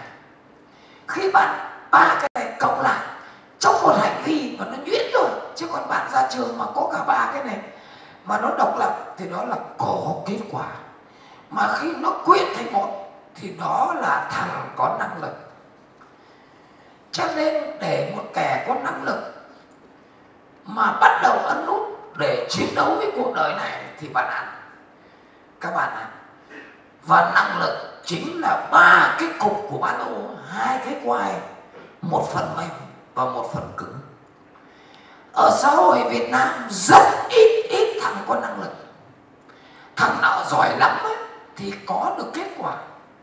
Còn đa số các bạn ngồi đây, các bạn đừng giận tôi, các bạn chỉ có một nửa cái này thôi, còn hai cái này ngày mò. Vậy thì tôi là công ty chuyên nghiệp, tôi không nhận bạn đâu, chắc chắn tôi không giải thích để thêm thù thêm oán làm gì. Vậy thì đi chọn thằng Lực làm chồng. Ít nhất là phải chọn cái thằng có kết quả. Nói lèo lèo, mẹ cưới con nó đây chở gái đi phượt vì thằng bố con mẹ giàu, mày ôm thằng ấy về đời mày mạt. Mà bạn đi bạn lấy mẹ cái con đàn bà mà kỹ năng không có, thái độ bố láo làm vợ thì mày chết. Vợ là đàn bà chứ không phải con đàn bà nào cũng làm vợ được. Thế là lấy về cái đẻ đứa con, nó cho con nó bú thì mẹ sao nó bổ mẹ. Kỹ năng bú không có, thái độ mẹ chỉ yêu mình. Sáng dậy con chết mẹ, vì vú nó đè hết cả vào mũi rồi, nó có cắm vào mồm đâu. Còn nhiều con lấy xong đẻ đứa con mẹ đẹp như mơ, cho nằm cạnh má đi mẹ sáng dậy cô nó vừa đây nó đâu rồi thế, dưới gầm giường rồi. Cho nên là bạn bảo anh nhà em anh ấy năng lực lắm, thế còn mấy thằng trong giám đốc nhân sự căn cứ vào năng lực cán bộ quyết định đề bạt đồng chí. Tôi dám khẳng định cái đám giám đốc nhân sự rất ít thằng hiểu khái niệm năng lực. Có năng lực mẹ đâu mà kêu là căn cứ vào năng lực cán bộ. Bạn nói bạn không hiểu gì cả. Còn 100 con đàn bà thì cả trăm con khen chồng mình tuyệt vời, chồng mình có năng lực. Không bao giờ tôi tin đâu bạn ơi, nhưng tôi thông cảm. Bởi vì nó nói lúc đó là nó nói bằng tim chứ không phải nói bằng não. Các bạn ạ, thằng con nào cũng nói chồng em number one. Thế hóa ra thằng đực dựa nào cũng number one à, không có thằng nào bờ thú à. Cho nên nó nói nó có hiểu mẹ đâu mà chứ năng lực. Để có năng lực bạn phải học một cái trường đủ chuẩn, tức là ra trường một phần lý thuyết, một phần ở phòng thực hành. Trong tiết giảng nó dạy về thái độ. Bạn phải học một cái trường mà ra trường nó có cả ba cái này, sau đó bạn mới tập phối hợp ba cái này. Thì thống kê của Mỹ nó cho thấy khoảng sau 10 năm thì bạn từ kết quả nó mới ra từ năng lực. Mày luyện như luyện kim đan trong Tôn Ngộ Không thì mày mới có năng lực. Vậy thì tôi cũng giảng viên, người ta khác giảng viên. Bạn kể thế thầy, bạn thầy có biết ông thầy này không? Tôi bảo tôi chẳng biết thầy nào cả. Thằng nào cống hiến cho đất nước này tôi biết. Thầy bạn chứ không phải thầy tôi. Khi nào đạt đến như tôi đúng trước năng lực hãy nói. Tôi dạy doanh nghiệp vào, xong đưa doanh nghiệp tôi điều hành cho các đưa đi, rồi hãy đi dạy về quản trị. Các bạn à, ăn tục nói phép tôi đập vào mặt ấy.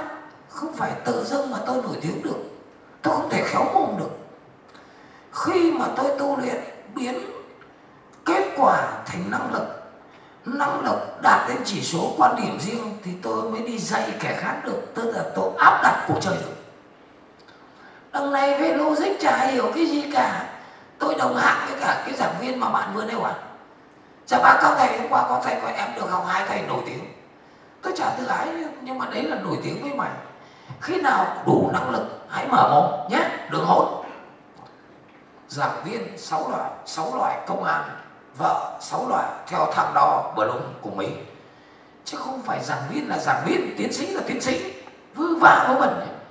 Ngồi trong phòng lạnh mắt thì lồi ra, kính thì 10 điều. Mẹ được mỗi cái này, có cái này nhặt rau không xong. Thái độ thì láo. Cái gì ạ? Lên phay là chỉ tìm cách nói xấu Lê Thẩm Dương. Nguyên cái thái độ ấy các bạn ạ, không đáng thằng mặt hạng chứ đừng nói. Sư mới trả sái. Wow. Và đời không khá được đâu, đời tôi mới khá được, vì tôi chọn được thái độ rất tốt. Hãy nghe thôi nhé. Đấy là tổng quan. Vậy thì ba cái này nó là cái gì? Kiến thức cấp độ 1. Mẹ bách khoa ra trường tiến sĩ chỉ biết thôi, đi dạy người ta chỉ biết là dây điện nó sờ và nó giật thôi, chứ không phải tiến sĩ là tiến sĩ nhá. Loại thứ hai, hiểu. Em biết tại sao nó giật, em biết nó giật và em hiểu tại sao nó giật. Loại thứ ba, em làm được, làm cho nó hết giật cho mà coi. Chúng ta phải có cái nền tảng này. Loại thứ tư, đó là em biết, em hiểu, em làm được, nhưng trước khi làm em phân tích thì em mới làm. Đó là đẳng cấp kiến thức ở tầm phân tích. Còn cái hạng thì mẹ làm được ấy, chỉ là phân hữu cơ thôi. Vá vớ vẩn, tôi ngang hàng với ông ạ. Giáo viên thì không giáo viên. Dầu mỏ lên bình luận. 7 tỷ người trên trái đất này nó chỉ có một thói quen này, bình luận chính mình. Các bạn ạ, bạn sang vào bình luận ở các nước nó đập mẹ dày vào mặt mày. Mày là ai? Mỗi thằng có một hệ quy chiếu khác nhau. Mày thấy cái này đẹp, tao thấy xấu, hãy tôn trọng tao nhé, vì tao đang tôn trọng anh. Nó ngu xuẩn một cái dầu mỏ. Các bạn ạ, bây giờ tao phân tích, tao làm được đấy là mẹ đã xuống tay là mày chết cả loạt. Đó là năng lực tổng hợp. Cho nên tiến sĩ tổng hợp là tư duy theo hàm số, nó khác hoàn toàn cái lũ tiến sĩ rẻ rách ấy. Vá vớ vẩn. Đề nghị thầy Dương khiêm tốn nhé, tao không khiêm tốn với mày. Mày loại mấy này?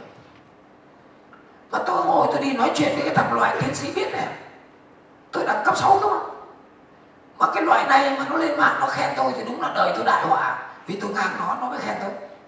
Loại này nó phải chửi tôi thì tôi mới nổi tiếng. Đằng này là cái thầy, nếu mẹ thằng kia nó chửi thầy, mẹ thằng ấy mà khen tao đời tao mặt. Tư duy không tới, suốt ngày sợ nó chửi à? Nếu mẹ ra cái gặp một xe ôm ông bảo thầy nói thế không được, xong tôi về tôi đau đầu tôi chết à? Vớ vẩn. Tiếp theo đó là năng lực sáng tạo. Tiến sĩ sáng tạo. Sáng tạo là tạo ra khác biệt. Các bạn ạ, sáng tạo chính là não hoạt động ở mức tối đa. Cái mày làm tao không làm, cái mày không làm tao làm. Đằng này mẹ tiến sĩ mà có não mà toàn đi làm theo não thằng khác ấy. Mà bày đặt em có kiến thức vớ va vớ vẩn, đừng để tôi múc vào mặt. Ok. Kỹ năng cấp 1 là bắt chước. Mày bắt chước mẹ mày rửa bát là tốt lắm rồi đấy các bạn ạ. Đằng này thái độ lão như xanh. Bây giờ bắt chước xong thì bây giờ đến cấp độ 2 là tự làm. Thôi bây giờ em làm tay trái đi, về mẹ em làm tay phải. Thì em thuận tay phải, hồi đầu em bảo cái này cứ tưởng là phải làm tay phải mới đúng, nhưng mà em thuận tay trái, bây giờ em làm tay trái. Ok. Bây giờ đến cái thứ ba, đó là thành thạo. Thành thạo.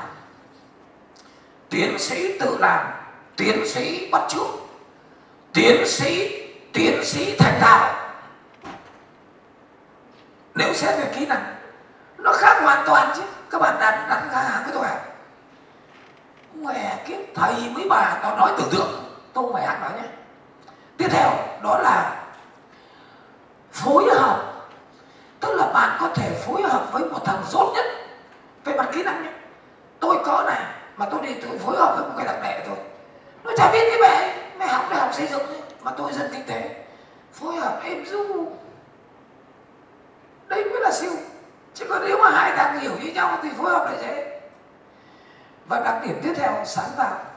Và chữ sáng tạo được lặp lại 3 lần. Kỹ năng sáng tạo, không có cái gì là không thể. Về mặt kỹ năng tôi bảo lớn thì mẹ tôi mặc quần đùi xong mặc áo công lê có sao đâu. Đằng này lên chửi người ta, thằng tào lao. Hả? Tôi về tôi đè vợ tôi hôn vào mỏ nhắm mắt, tôi quay mẹ này tôi hôn vào mông. Đó là kỹ năng. Không gì là không thể. Đằng này đi theo cái mặc định 3 cái thằng rẻ rách ngồi trong cái phòng lạnh vào quần. Ôi, thế còn thái độ? Thái độ là cái gì tôi chưa nói nhé, nhưng về cấp độ ấy, cấp độ là lắng nghe các bạn ạ. Còn đa số nó có nghe đâu, đã dốt lại còn lão. Cho nên là tại sao mấy ông thầy bà cô ông rất thích học trò lắng nghe. Thế là gặp mấy thằng mấy ông thầy dốt ấy, một tôi phân công 2 bản đầu thì mẹ ông nói gì cứ gắt đi, không hiểu gì cứ gắt đi. Còn ở dưới tao học quay thì mẹ hắn khoái cả hắn giảng hết mình. Còn đa số như mẹ cái đám giáo viên mà sau 10 năm ấy chẳng hạn là bắt đầu không nghe ai nữa, học trò nó khen tưởng mình vĩ đại. Còn tất cả cái lũ đệ tử của tôi thì 10 thằng đến cả 10 luôn, chứ đừng nói đường thằng là cái trẻ chỉ được tí the tí nó bắt đầu láo, xong phản thầy phản bạn. Cái thái độ nó vừa ngu xuẩn mà tự phụ. Cái bằng thạc sĩ chưa có mà cử nhân rẻ rách các bạn ạ. Có con thì thạc sĩ mẹ đi làm là có bằng sư phạm là cũng đi dạy sợ thiết chứ chứ mày không đạt được các bạn ạ. Thái độ ấy thì chỉ có đâm đầu xuống mà chết, đặc biệt là bất nhân các bạn ạ. Cho nên bất hiếu, bất tín chẳng hạn thì con sửa được, chứ bất nhân mày không còn là con người nữa, mày chỉ là con thôi chứ không phải là người thì đời thôi. Cho nên thái độ là cái gì đã, tí tôi nói, nhưng nó là cấp độ lắng nghe đấy. Lắng nghe xong về áp dụng, tí nữa ra khỏi phòng nó bắt đầu bình luận, ui thầy nói thế nọ thế, mày cầm mồm lại, mày hãy áp dụng cái điều tao nói đã. Nếu mà nó sai, nếu nó sai thì bạn hãy bắt đầu bình luận, không bao giờ làm. Nghe thì không nghe, mà nghe xong về vớt mẹ xong còn bình luận lao tuét, những thứ này có phải kiến thức của tôi đâu. Nhân loại nó đổ đầy máu nó mới ra được mấy dòng. Cái thái độ láo như vậy thì không ngóc đầu lên được các bạn ạ. Mà nếu bạn mà già như tôi mà nó bảo thủ ấy thì con ngửi được. Mẹ dành con mới lớn cho chị ạ, khổ thất ấy, chưa đến 30 tuổi đầu như cái thằng dành con này mà lên hô hoán, càng hô mà càng thể hiện cái thái độ tầm bậy mất dạy chứ mày các bạn. Thế áp dụng xong rồi thì bắt đầu đến một tuổi nào đó độ nhuyễn, nó quen rồi, nó tạo rồi thì nó tạo thành quan điểm riêng. Quan điểm riêng 40 tuổi thì nó thành ra là tôi không tin ai ngoài tôi. Lúc ấy hãy tranh luận với tôi. Đằng này nhóc con bọc cứt thì to, cái gì à, tranh mới tranh luận. Anh có thể tranh luận về mặt công thức toán với tôi thì đó lại là phần chuyên môn. Còn cái thái độ đường đời cái cả vớ vẩn nhóc con vừa mất dạy vừa phản thủng các bạn ạ. Hỗn nó vừa nó có hữu hạn đấy. Tôi chả cần làm gì, đời nó đập chết chứ không phải là tôi. Cho nên là khi bạn có quan điểm riêng thì bắt đầu văn hóa phản biện xuất hiện. Còn bạn có văn hóa, bạn đã có đủ quan điểm riêng đâu mà bạn đòi đi phản biện. Phản biện ấy là cãi láo các bạn ạ. Bạn phải có căn cứ luận, có thực tiễn, bạn nhìn vấn đề có giải thích được. Nói làm nhảm các bạn ạ. Người ta đi dạy một bài thế này bạn làm được cả cuộc đời. Đằng này đi dạy làm ở một cái công ty các bạn ạ. Xong ra đi dạy, ai cho mày dạy? Bằng sư phạm không có, dạy có mỗi một cái cụ thể thế. Dạy ở đây là kiến thức quy luật các bạn ạ. Mẹ tôi nói ở các nước không có bằng giảng dạy nó bắt liền đấy chứ, còn nói láo. Tôi nói ví dụ trong nghề thôi. Thế có quan điểm riêng cho đẳng lên tới đẳng cấp 4, đó là gây ảnh hưởng đối với người khác, gây ảnh hưởng với người khác. Thái độ là cái gì tôi chưa hề nói, nhưng cấp độ của thái độ nó có 5 cấp độ. Và bạn sang được cấp độ 3 mà ở tuổi 30 tuổi chẳng hạn, bạn lấy một cô vợ nó vững vàng vì đây là quan điểm riêng của em.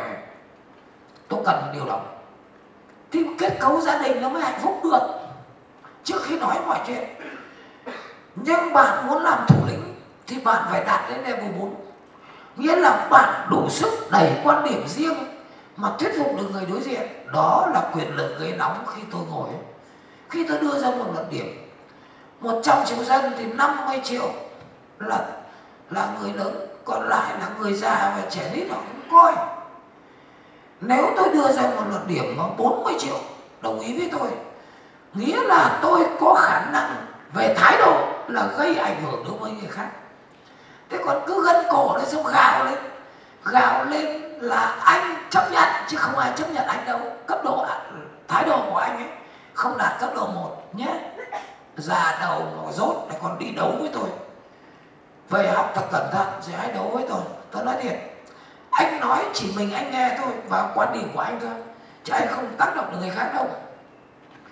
Cấp độ 5 sáng tạo, thế chứ gì. Thái độ của tôi bạn không thể đọc được. Các bạn đầy sáng tạo và đỉnh cao đó là Tào Tháo.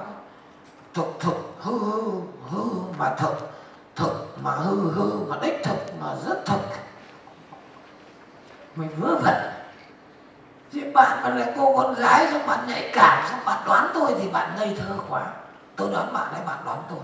Các bạn láo vừa. Tôi nói thật, nếu có thái độ đâu. Bạn chưa nói tôi có thể đọc được ý nghĩ của bạn. Các bạn về thái độ thế là hỗn quá. Chứ không cần bạn phải nói hỗn các bạn mẹ danh con mới lớn đường đời thì biết gì đâu. Đảng đoàn thì không, quan hệ thì không, chưa biết ai cả. Mẹ kết luận cứ phà. Cho nên dân tộc Đức nó có câu trầm ngôn: cuộc đời chỉ được kết luận khi đóng nắp quan tài. Các bạn đừng kết luận gì, nhìn các bạn kết luận trên bàn nhậu tôi buồn cười lắm các bạn ạ. Các bạn lắng đã, nghe đã, thử đã, nghiệm đã các bạn ạ.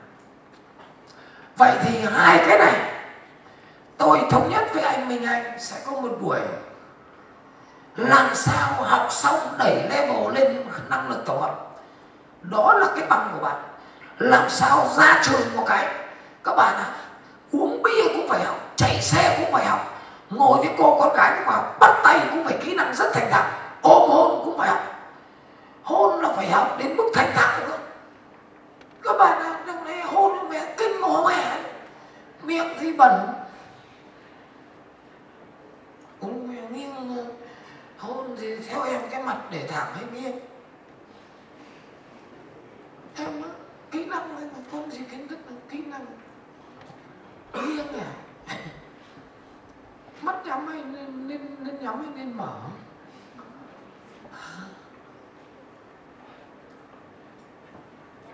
Nhắm mà. Thế còn thằng kia nó nhắm hay mở? Thế nếu nó mở thì sao? Tàu lao đúng kỹ năng là phải mắt nhắm mắt mở. Mẹ kiếp vư vơ vớ vẩn. Và đấy chính là cái mà anh giảng viên không làm được đâu. Nếu không đạt được cái này, mẹ mồm thì toán là nói phép, nhưng mà lại bảo người ta chém gió. Không phải thằng láo như danh toàn chém gió. Các bạn đi thuê một cái thằng mà làm thực tiễn đi giảng viên thì đúng là sợ thật chứ không phải. Giảng viên là giảng một bài thế này bạn làm được cả đời. Các chị ạ, đằng này nó đi dạy nhân sự, nó đi dạy ở một cái công ty người ta đuổi mẹ ra mình làm giảng viên chết đi. Cho nên ở đây thái độ được chia thành các cấp độ này nhé. Và thái độ 5 cấp độ. Còn các bạn chưa đạt tới quan điểm riêng, các bạn câm cái mồm lại. Cha mẹ nói mày xem lại xem có nên cưới thằng này không. Vì cưới xong ấy, thì nó cũng khổ, mày cũng khổ chứ mày. Cha mẹ tính toán gì ích kỷ cho con cả, vì con người ta nữa. Bạn chưa có quan điểm riêng về mặt thái độ, bạn đừng có cãi ông bà ta. Còn khi bạn đạt tới chỉ số level 3 rồi, con xin phép là cho con được tận dụng ý kiến của cha mẹ với một tư cách là kênh tham khảo. Con ra quyết định này, nếu mà cha mẹ cho con tâm sự thì con tâm sự. Và tâm sự xong thì chắc chắn con sẽ quyết. Cho nên là con xin phép không được nói dưới dạng cùn được, phải đầy đủ lý lẽ. Các bạn thái độ tầm bậy.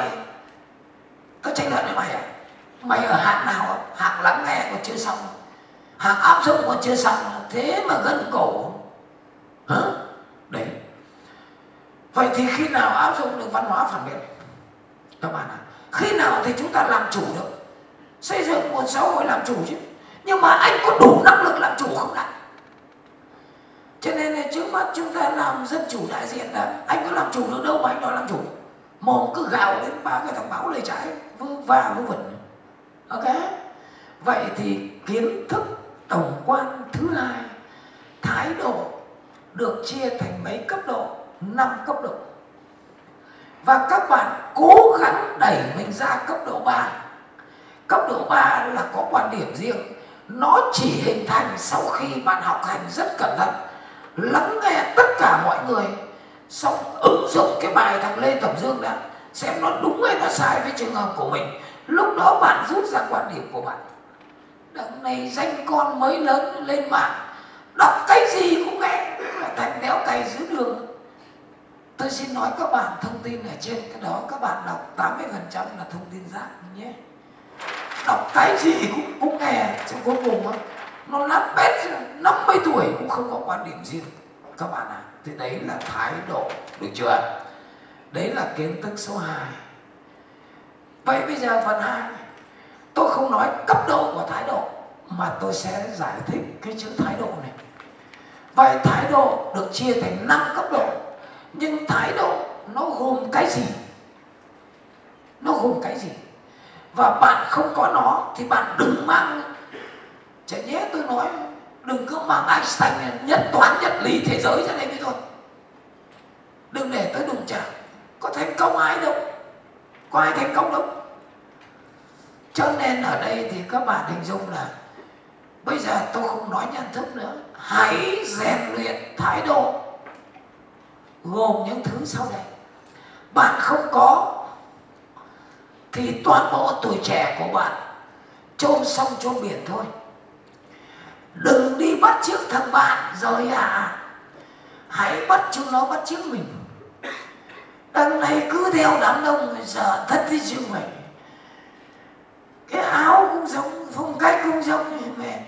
Ở trong ký túc xá, ở chung 4 con trong phòng mà 3 con có bồ, thì con cuối cùng thần kinh bằng thép cũng không chịu được. Thế là cũng đi cặp bồ vớ va vớ vẩn cho nó có. Mẹ, bạn không thành công đâu. Bạn có tin rằng nếu tôi là địa vị cái con chưa có bồ, tao sẽ làm cho cả 3 con bỏ bồ cho mà coi. Tao bắt 3 con theo tao chứ tại sao tao phải bắt theo mày? Má mày chứ bố mày học, bố mày thành công, mày tưng bừng. Nó sẽ nhận ra mẹ đại họa nó ở thằng bắt giặc. Tao bắt mày phải theo bà chứ bà không theo chúng mày. Đằng này bản lĩnh thì thấp, đằng này thấy người ta có cũng có. Bà sợ thật chứ. Vợ thằng bắt giặc cuối cùng nó nhét mẹ vào bê tông vào trong thùng phi. Quá không phải. Cái gì? Từ nãy giờ tao nói mày có hiểu không mà mày cười? Hả? Mày cười ở cái thái độ gì? Hả? Có bạn gái chưa? Chưa à? Là cái con ấy bỏ rồi. Hí hí cái mẹ gì? Mày có giải thích được tại sao đẹp trai thế kia mà không có bạn gái không?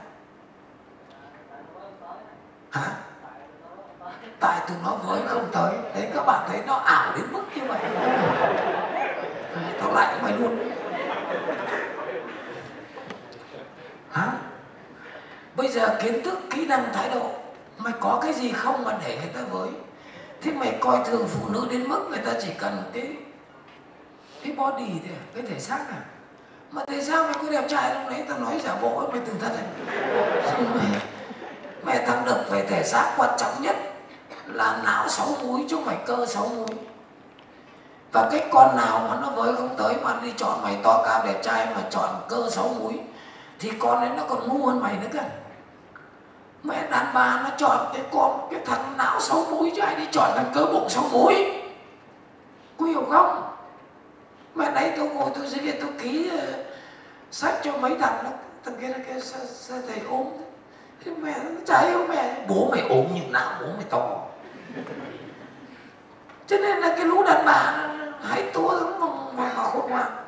Bây giờ tôi thử xem này nè, cái con áo bông này có khôn không nhé? Đời chết mẹ ấy thì còn 2 thằng. Là thằng thầy cái thằng vừa nói em lấy thằng nào? Tôi nói thằng thầy với cái thằng vừa nói lấy thằng nào? Lấy thằng thầy. Mẹ nó gọi thầy bằng thằng nó là. Mày sướng chưa? Hả? Nó yêu mày chứ nó lấy tao quá. đàn bà nó hay nói ngược đấy. Nhưng nếu nó lấy tao thì mới là con đàn bà khôn ngoan. Va nó vẩn, mẹ đi khoe chồng ấy. Xong mà cưới xe đi phượt xong ôm nhau, mẹ tàu lao cái thằng não không có múi nào mà mang bồ đi nổ, cứ va vẩn. Thái độ là cái gì tôi biết, nhưng thái độ nó chia làm 5 cấp độ. Mà cấp độ của bạn càng cao, ví dụ đến cấp độ 4, tao có thể tác động được cả đám đông rồi mẹ chúng mày, thì lúc ấy bạn ăn. Thế đám đông là gì? Đám đông là ở trong chính trị người ta gọi là chủ nghĩa dân túy. Còn nếu bạn tác động được thì bạn rơi vào nhóm tinh hoa các bạn ạ. Và đám đông dân túy thì thường đại diện cho cái sai. Đám đông thường đại diện cho cái sai, vì nó được cấu tạo bởi dân túy. Và một kẻ tinh hoa nó sẽ quyết định cái đúng. Và tôi sẽ tác động được đám đông chứ không phải ngược lại đâu. Anh đừng vào đám đông với tôi. Nhưng mà cái chuyện này nó hơi sâu quá với các bạn. Nếu tôi muốn lấy lòng các bạn, tôi sẽ theo chủ nghĩa dân túy, nghĩa là bạn muốn gì tôi làm cái đó. Nhưng nếu làm như vậy thì xã hội này đại bại, vì cái người ta muốn nó thấp kém lắm. Nhưng nếu tôi muốn dẫn đất nước này đi thì tôi sẽ theo lý thuyết tinh hoa, tức là tôi sẽ bất chấp đám đông. Nếu đám đông ấy không đạt được trình độ kỹ năng và thái độ, và tôi là thủ lĩnh, tôi sẽ dẫn. Khi họ thấy thành công rồi thì họ sẽ đôn tôi lên và đúc tượng tôi. Cho nên là bạn ngồi đấy, bạn mang đám đông rồi bạn áp dụng lại. Vậy thì thái độ nó gồm cái gì nhé? Thái độ nó là cái gì tôi không biết được. Tôi chỉ biết thế này này. Tôi chỉ biết là đời tôi nó gắn với 3 chữ này. Lê. Chết, không có dấu, quyền về tiếng Anh không có dấu. Lê Thẩm Dương các bạn ạ. Đó. Đó. Thì nó là định danh chứ. Lê Thẩm Dương. Mà tôi ở trong khối trường học, cho nên là đây nó có edu, tiếng miền mà. Xong tôi không phải người Ấn Độ, vì người Ấn Độ là chồng cái con này. Tôi là người Việt Nam mà, cho nên là có chữ EVN. Và đây chính là định danh của tôi. Sau khi mà tôi nói xong mà các bạn muốn lắng nghe nữa, các bạn muốn áp dụng nữa, riêng về thái độ cấp độ ạ, thì từ fanpage cho đến là Facebook của tôi, tất cả liên thông và nó nằm trên trang web lethẩm-dương.edu.vn. Bạn bấm vào đó, nó trở thành một đại học Lê Thẩm Dương. Tôi xây dựng cái này và tôi sẽ tiếp tục trả lời với các bạn khi tôi trích thời gian ra các bạn ạ. Và dựa trên nền tảng này tôi có đầy đủ các lớp học để huấn luyện các bạn kiến thức, kỹ năng, thái độ. Ok? Thì nhân tiện tôi nói cái này. Tại sao đang nói về thái độ gồm cái gì tự nhiên nói cái này?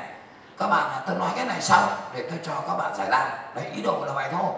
Có hiểu không? Rồi tí nữa gặp lại cho giải lao của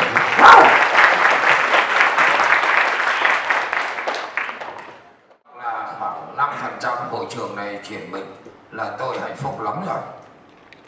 Đó là số liệu thống kê của người Mỹ đưa ra.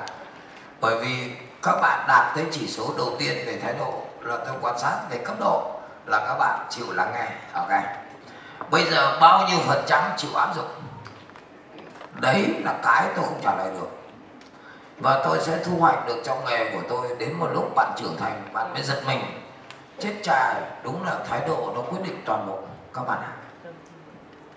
Và khi bạn nâng trình độ lên thì bạn sẽ hiểu sâu sắc thái độ, thì nó lại nâng lên, đấy là tác động ngược, tác động trở lại. Sau đó bạn có thái độ thì trình độ nó lại nâng lên, sau đó nó xoay vòng tròn. Và cuối cùng bạn sẽ thấy rằng mình không hiểu tại sao mà mình lại trưởng thành. Đến khi chỉ cho kẻ khác, chỉ mãi là không nghe. Cho nên là hổ phụ sinh khuyển tử, bố hổ sinh ra con chó. Tất nhẽ là hổ phụ phải sinh ra hổ tử chứ. Cho nên là thi đại học 30 điểm toàn con bà con nông dân. Nhưng con những anh thông minh nhất thì lại không được 30 điểm. Cho nên xuất khẩu hàng hóa được chứ không xuất khẩu được sự khôn ngoan. Cho nên là sự khôn ngoan nó đến từ chính bạn. Không ai có quyền hướng nghiệp cho bạn đâu. Vì nghiệp nó chính là cái nghề mà nó theo bạn vào tận giấc ngủ. Bạn đẩy nó ra chả có tí tiền nào cả cái nghề đó. nhưng mà nó cứ theo mình thì nó thành nghiệp. Cho nên để hướng nghiệp duy nhất có một kẻ hướng được, đó là chính bạn. Cho nên là ở các nước nó chỉ có cái môn là môn dạy về phương pháp tự hướng nghiệp. Đằng này các trường người dám đi hướng nghiệp cho người khác, láo như danh. Mày biết tao thích cái gì mà mày hướng. Ok. Cho nên ở đây mọi chuyện tất cả quyết định là ở bạn. Còn trường đại học nước ngoài, nước trong, rồi thằng Lê Thẩm Dương, rồi ông bố bà mẹ chỉ đóng vai trò quan trọng. Bạn không có quyền đổ vấy cho ai được. 69,9% doanh nghiệp bể là do trình độ quản trị thấp. Nói cho lịch sự thôi, chứ còn nói sòng phẳng 69,9% tức là xấp xỉ 70% là do dốt mà ra. Các bạn ạ, đừng đổ vấy nữa. Vậy thì tí nữa làm sao có thái độ. Nó chỉ có một câu thôi, bạn quyết định đời bạn, không ai quyết định được. Không ai có thể hướng nghiệp cho bạn được. Các bạn ạ, đừng có mở chương trình hướng nghiệp nữa, mà dạy người ta phương pháp tự hướng nghiệp. Và bây giờ thì tôi lột tả cho bạn. Thái độ gồm 5 cấp độ, mà khi bạn thành quan điểm riêng rồi xuống lắm các bạn ạ. Cho nên ở các bạn trẻ các nước đến tuổi các bạn thì các bạn thấy thái độ cấp độ 3 xong. Đấy là tối thiểu của cử nhân phải đạt. Và tôi giám đốc chương trình AUM tôi mới xong. Và chuyên gia nước ngoài mới nghiệm thu đề án của tôi áp dụng cho trường tôi. Và một tuần nữa thì trường tôi sẽ nhận được chứng nhận AUM. Tức là sinh viên của tôi ra trường đảm bảo chắc chắn sẽ có cả 3 phẩm chất: kiến thức, kỹ năng, thái độ. Và do đó tuyển sinh của tôi sẽ rất là chắc ăn, vì tôi tạo được thương hiệu AUM. Ok. Vậy thì ở đây tôi muốn nói các bạn rằng là phía ngoài tác động vào là quan trọng, nhưng quyết định là các bạn không có thói đổ vấy cho người khác được. Không có nhưng thì là mà, không có xã hội này khốn nạn hay không khốn nạn tôi không có biết. Người ta làm được, bạn phải làm được các bạn ạ. Cho nên ở đây riêng về mặt thái độ thì thái độ có 5 cấp độ. Nhưng mà mỗi cấp độ thì thái độ nó gồm cái gì? Và bạn song song với kiến thức thì nó yêu cầu một trường đại học phải nhồi bằng được cho sinh viên khi ra trường nó đạt được chỉ số thái độ. Cho nên là ở Mỹ cứ 7 tuổi, đó là đứa cháu tôi chẳng hạn, cô giáo chỉ cần xúc phạm nó một cái thôi, hoặc nó theo nó là xúc phạm, rất đường hoàng lên gặp hiệu trưởng đề nghị xuống trao đổi lại với cô, chứ tôi không đồng ý. Vì bên đó đại từ chỉ có tao với mày đấy, tao không đồng ý thái độ đó. Mà cuối cùng hiệu trưởng làm việc, cô giáo phải xin lỗi 7 tuổi. Còn đằng này lên tới 20 mấy tuổi rồi mà cuối cùng ấy là các anh chị ra ngoài đường má chở. Các bạn cái gì cũng hỏi má. Tuổi này là tuổi các bạn phải đặt má ngồi đâu má ngồi đó chứ, không thể tưởng tượng được các anh chị Cho nên là về thái độ thì hèn nhát, thế thì nó chuyện quái các bạn Vậy thì thái độ nó gồm những cái gì? Nó gồm những cái sau đây. Sau đó phần 3, làm thế nào để có? Chính mày, không ai làm được các bạn Cho nên là tại sao bà con nông dân toàn 30 điểm không học thêm miếng nào? Mà tại sao 30 điểm không rơi vào các bạn ở khu vực thành phố? Là bởi vì họ rèn luyện. Cho nên là các bạn ở thành phố không vượt sướng được, mà người ta khổ, người ta vượt khổ được. Các bạn vượt khổ dễ hơn vượt sướng nhiều. Tôi chia sẻ với các bạn. Cho nên cái giống nó sướng quá nó vượt không được. Cho nên chủ đề tôi rất thành công, đó là tìm mọi thủ đoạn vượt sướng các bạn Đằng này mấy thằng già như tôi lại suốt ngày kể lể ngày xưa tao khổ, tao ăn như chó, wow. Đấy là thái độ hoàn toàn sai. Hãy cảm ơn cái khổ. Nhờ khổ mà mày thành người đấy. Và chúng nó đại bại vì nó sướng đấy các bạn Cho nên ngồi đấy mà cho nên ở nhà tôi nuôi con chó Nhật rồi mẹ cho ăn mẹ eo đá mẹ ra vườn, xúc phạm động vật.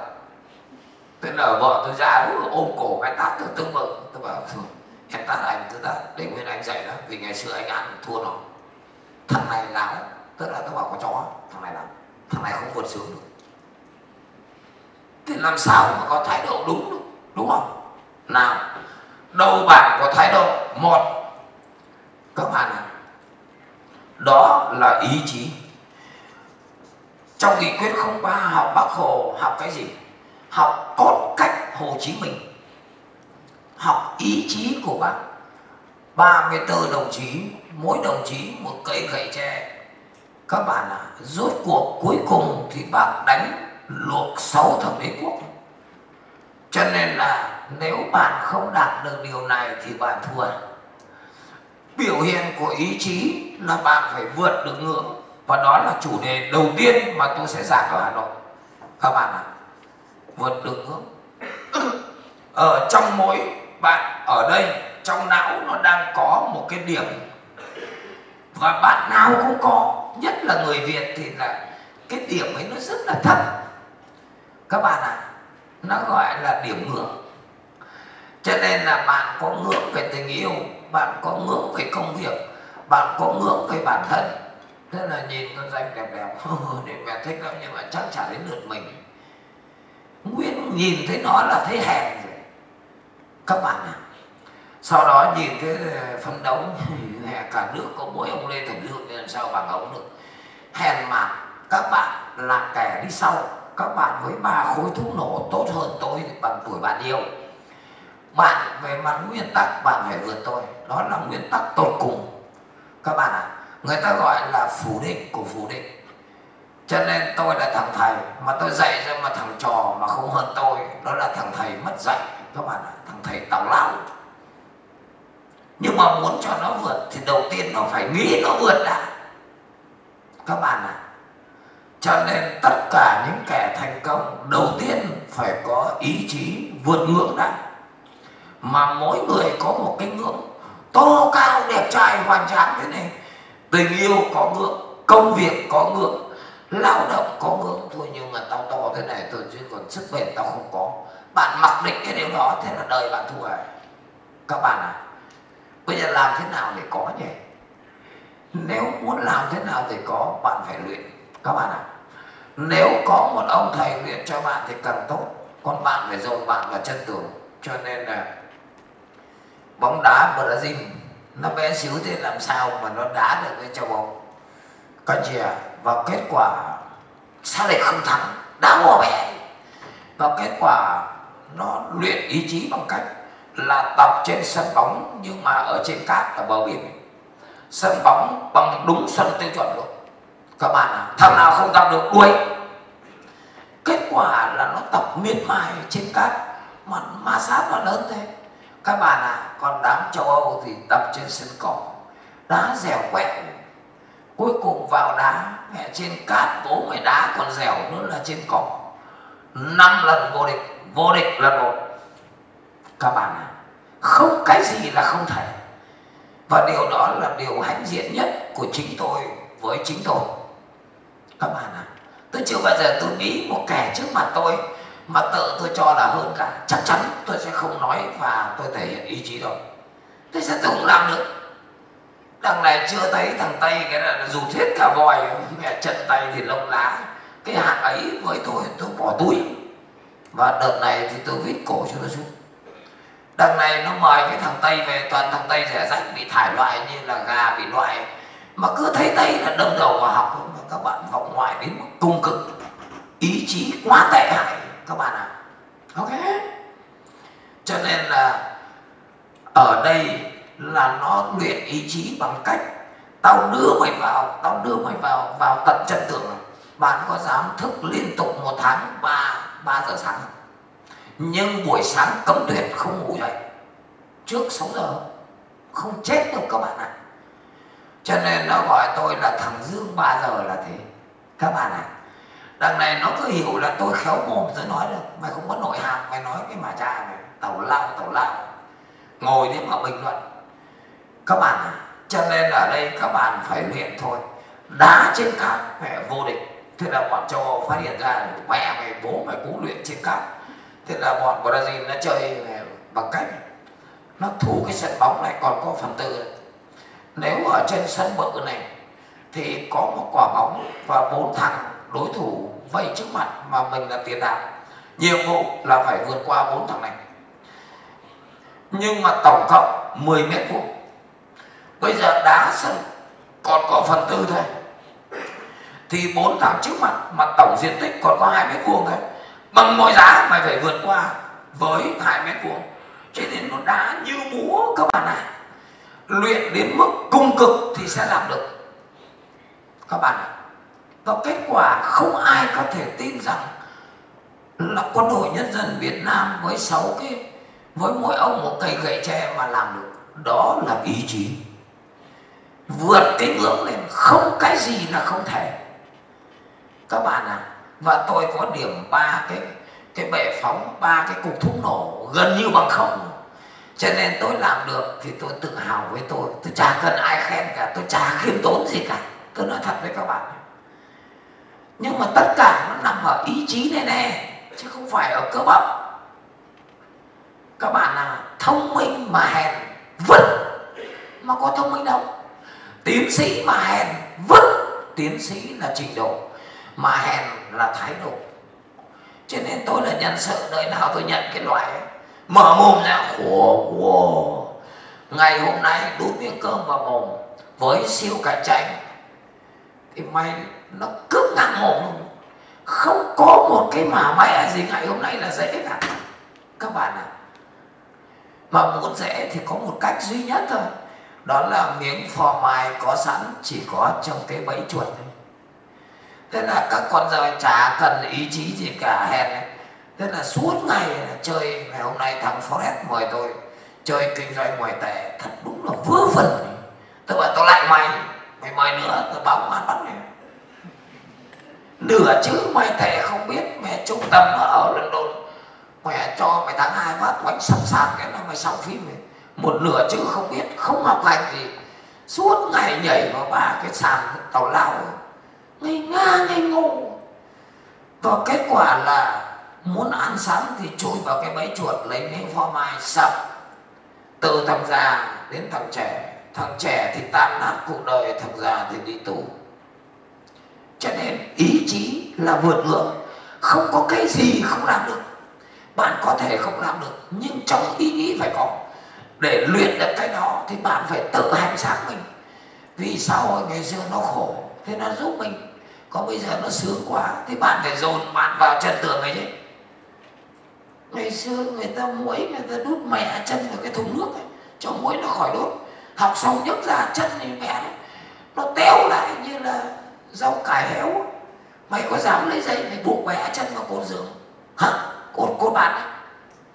Đằng này mẹ làm cái bảng thầy học, cuối cùng thằng bạn nhậu ơi chơi lắm. Rồi sao cái mẹ nó đã có ý chí là không có điện bất cả.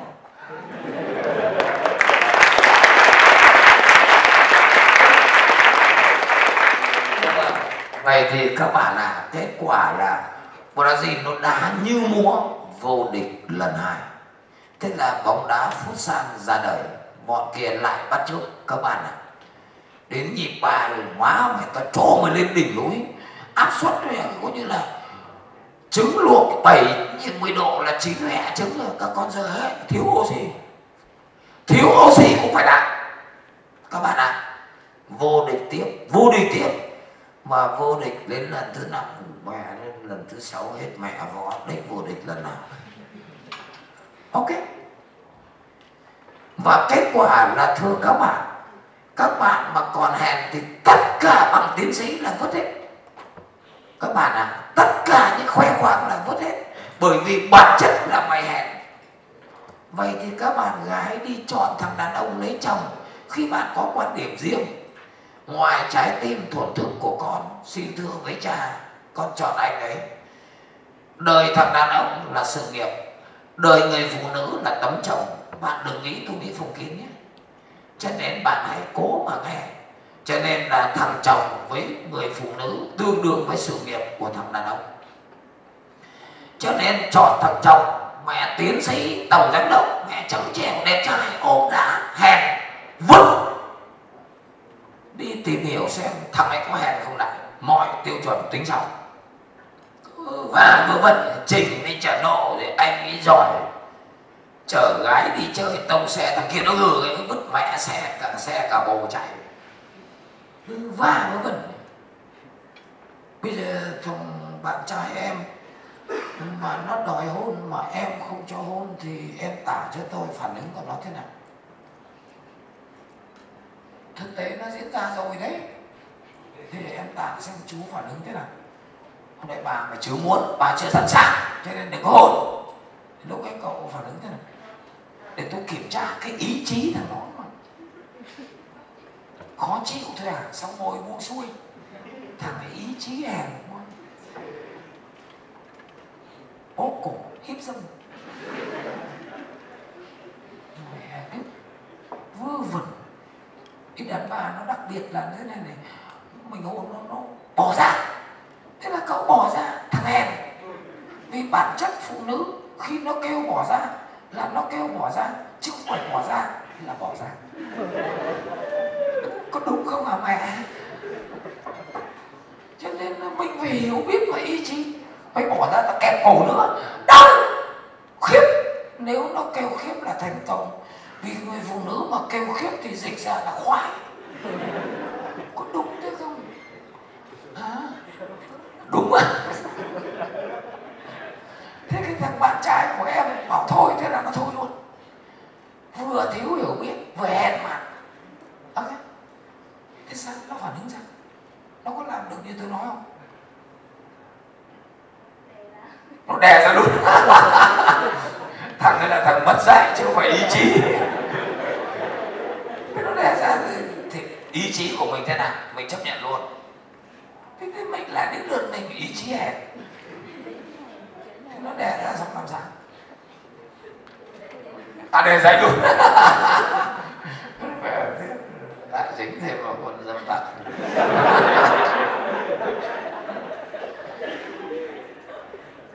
Ý chí là thứ hoàn toàn rèn luyện được các bạn ạ. Nhưng thái độ không phải là chào hỏi giời ơi là giời. Thái độ chính là ý chí. Cho nên là phẩm chất không có thì còn lâu người ta mới nhận các bạn ạ. Cho nên nó có giai đoạn nhận hợp đồng 3 tháng thử việc, tôi chủ nhân sự. Tao thử nữa, thử cho đến khi mà tao đẩy việc vào, tao cho mày lói cái mặt nạ ra và tao chấm dứt bằng hợp đồng. Nếu thích ra tòa lao động, anh với chú cùng đi. Cho nên to xác mà hèn thì đừng lấy, hỏng hết cả đời người phụ nữ. Tôi nói thế thôi nhé. Chưa đâu vào đâu kêu thầy em giỏi lắm, nhưng thầy em không dám nói như thầy. Thứ nhất, cái thằng không có gì để nói thì không thể gọi là giỏi được. Chỉ căn cứ vào đâu chỉ nói thầy chỉ giỏi? Chỉ căn cứ vào cái bằng này, tào lao. Cái thứ hai, nếu giỏi thật không biết nói thì biết đi. Cống hiến cho xã hội thì phải có phản biện, phải có chia sẻ để cùng nhau tiến lên. Mẹ chui vào làm như anh hùng núp. Núp để sống đến 92 tuổi à? Và vớ vẩn. Đừng có mang cái ông thầy ra đây nói chuyện với tôi nhé. Không phải đại của tôi nhé, không phải thái độ của tôi nhé. Chứ gặp thằng đàn ông thế thì đàn ông làm gì? Va vớ vẩn. Làm thằng đàn ông mà che chở vợ không được, che cho đứa con mà đi khám bệnh không được thì làm thằng Đực làm gì? Mẹ tao nói cho mày biết, tao lấy thằng đàn ông về, tao hồng mày nặng cái đúc quần. Tao chỉ cần mày cái lúc mà khó khăn thôi, chứ tao có cần gì tiền bạc đâu. Nhất là cái lúc nhà nó cháy thì lúc này cần người đàn ông. Nhà nó cháy đồng loạt, người phụ nữ cầm cái bình xịt để chữa cháy, bóp nó cứng, tay nữ không bóp được. Chồng đâu rồi? Các bạn à, từ từ để anh đọc kỹ hướng dẫn trước khi sử dụng. Chồng đâu rồi? Thấy chú mẹ có nhà đang khóc vì anh ấy dễ thương lắm á. Trong từ điển của đàn ông không có khái niệm dễ thương. Đằng này đâm đầu đi lấy bà cái thằng diễn viên Hàn Quốc ấy. Mẹ tàu lao yêu suốt ngày ấy. Lúc nào mày làm? Các bạn ạ. Xong bắt đầu anh ấy dễ thương, tàu lao tôi sợ thật đấy chứ. Xong lấy về hai đứa này rồi, một túp lều chanh, 2 trái tim vàng. Bọn em chả cần tiền như thầy, bọn em chỉ cần hai trái tim vàng. Mày thử xem cái lều nhà mày, xong đó 2 trái tim nó có vàng không? Nó vàng thật, nó vàng ếch luôn. lợn. Tôi xin lỗi các anh chị, tôi nói thế xúc phạm lợn. Ngồi đi mà ca ngợi anh ấy dễ thương, vui vã luôn. Đàn ông phải ra trận, đàn ông máu phải đầy mặt, đàn ông phải thất bại. Cuối cùng con gà phải gáy được, mày phải xây nhà cho bà mày, đừng nói nhiều. Hiện thân của tài năng là tiền, tiền là thước đo giá trị chỉ cái xác thịt mày. Và nó bẩn ngồi với gái, anh nói thật với em đấy, em nhìn thì em biết anh học nhất cái trường này không ai địch được anh, nhưng anh không thèm làm em ạ, bởi vì xã hội này nó khốn nạn của anh không thèm làm. Anh lấy danh dự làm đầu, em phải nên nhớ điều đó, anh là như vậy. Con danh con này đế theo, em cũng nghĩ thế. Đúng là hai con lợn và có vấn. Đàn ông ghẻ thì cái thứ ấy. Đàn ông nó phải phong độ chứ. Phong là gió, mà độ là độ của gió. Biểu hiện của phong độ là cực giỏi mà không hậm hĩnh. Các bạn ạ, rất mạnh mẽ nhưng không được vũ phu, rất là si tình nhưng không được yếu đuối, quỳ xuống chân người phụ nữ nhưng không phải là yếu đuối, điều khiển được xe trên đường nhưng mẹ chạy pha pha, điều khiển được bồ trên giường. Đấy gọi là phong độ. Mà nếu phong độ nó xuống thì nuôi ý chí bằng cách uống sâm Alibat.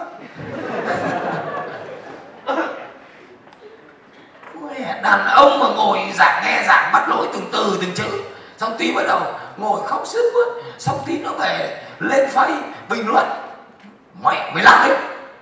Đàn ông à, thầy mới trả bà chứ không à làm thì nhiều mèo mửa, nuôi vợ thì không xong mà dầu mỏ đấy, cắm đầu vào mà làm. Thế mà dành thời gian ra bình luận đủ mọi chuyện. Đàn ông gì cái thứ. Tôi mà là con gái, tôi nhìn thấy cái thằng mặt rắn cái tôi đuổi ngay lập tức luôn. Các bạn ạ, lấy chồng đâm đầu cái chỗ này, đằng này thấy đẹp trai xỉu, cái đấy là phần con chứ không phải phần người. Cho nên bạn thấy con gà trống buổi sáng nó to, nó đẹp, gà mái là lao đến mẹ. Có con gà nào nhỏ nhỏ mà đến gần con gà mái nó mổ bạc. Đấy là bản năng duy trì nòi giống các bạn ạ. Còn bạn mà cũng đi chọn mấy cái con gà mà đẹp mã thì bạn đừng làm người đấy. Con người nó khác con gà đúng chỗ đó thôi. Thằng này mẹ thấy đẹp trai cái là đẹp trai phải kèm theo ý chí chứ. Đẹp trai có gì có tội đâu, nhưng ý chí là lần đầu chứ. Đó là thái độ. Và luyện bằng được để vượt ngưỡng này. Bạn có thể chưa làm được, nhưng bạn phải nghĩ là bạn làm được. Sau đó bắt đầu sang cái tông là đá trên cát thì là dám nghĩ, dám làm, đó là ý chí. Các bạn ạ, chưa đâu vào đâu thì mẹ tao làm thì mẹ nó được. Vốn thì không có, mẹ gia đình thì nghèo, mẹ kêu là thế chuyện chó. Không một bạn nào không có trong đầu cái yếu tố này. Mà tôi thì tôi hay nói trên tivi, để con khỉ cạnh tôi, khỉ đẹp hơn tôi. Thế mà tôi đi đá bóng, tôi đá hay lắm ấy các bạn, đá tiền vệ hay lắm, đá tiền kinh tế. Thế là đá về bộ đại học thì đá ở đại học Ngoại thương Hà Nội chỗ Cầu Giấy. Mẹ sang cái trường ấy làm thì ít trên đội bóng yếu bỏ mẹ. Bọn tôi thì mẹ mạnh, thế là bọn nó mới kêu tất cả cái trường ấy toàn nữ, kêu nữ ra để cổ động. Ôi đủ mẹ, tôi nhìn thấy ở trong đám cổ động viên có con đẹp kinh. Thế là cả đội tôi là bỏ đá đi mẹ, vớ vẩn thằng mẹ làm quen với đội đó.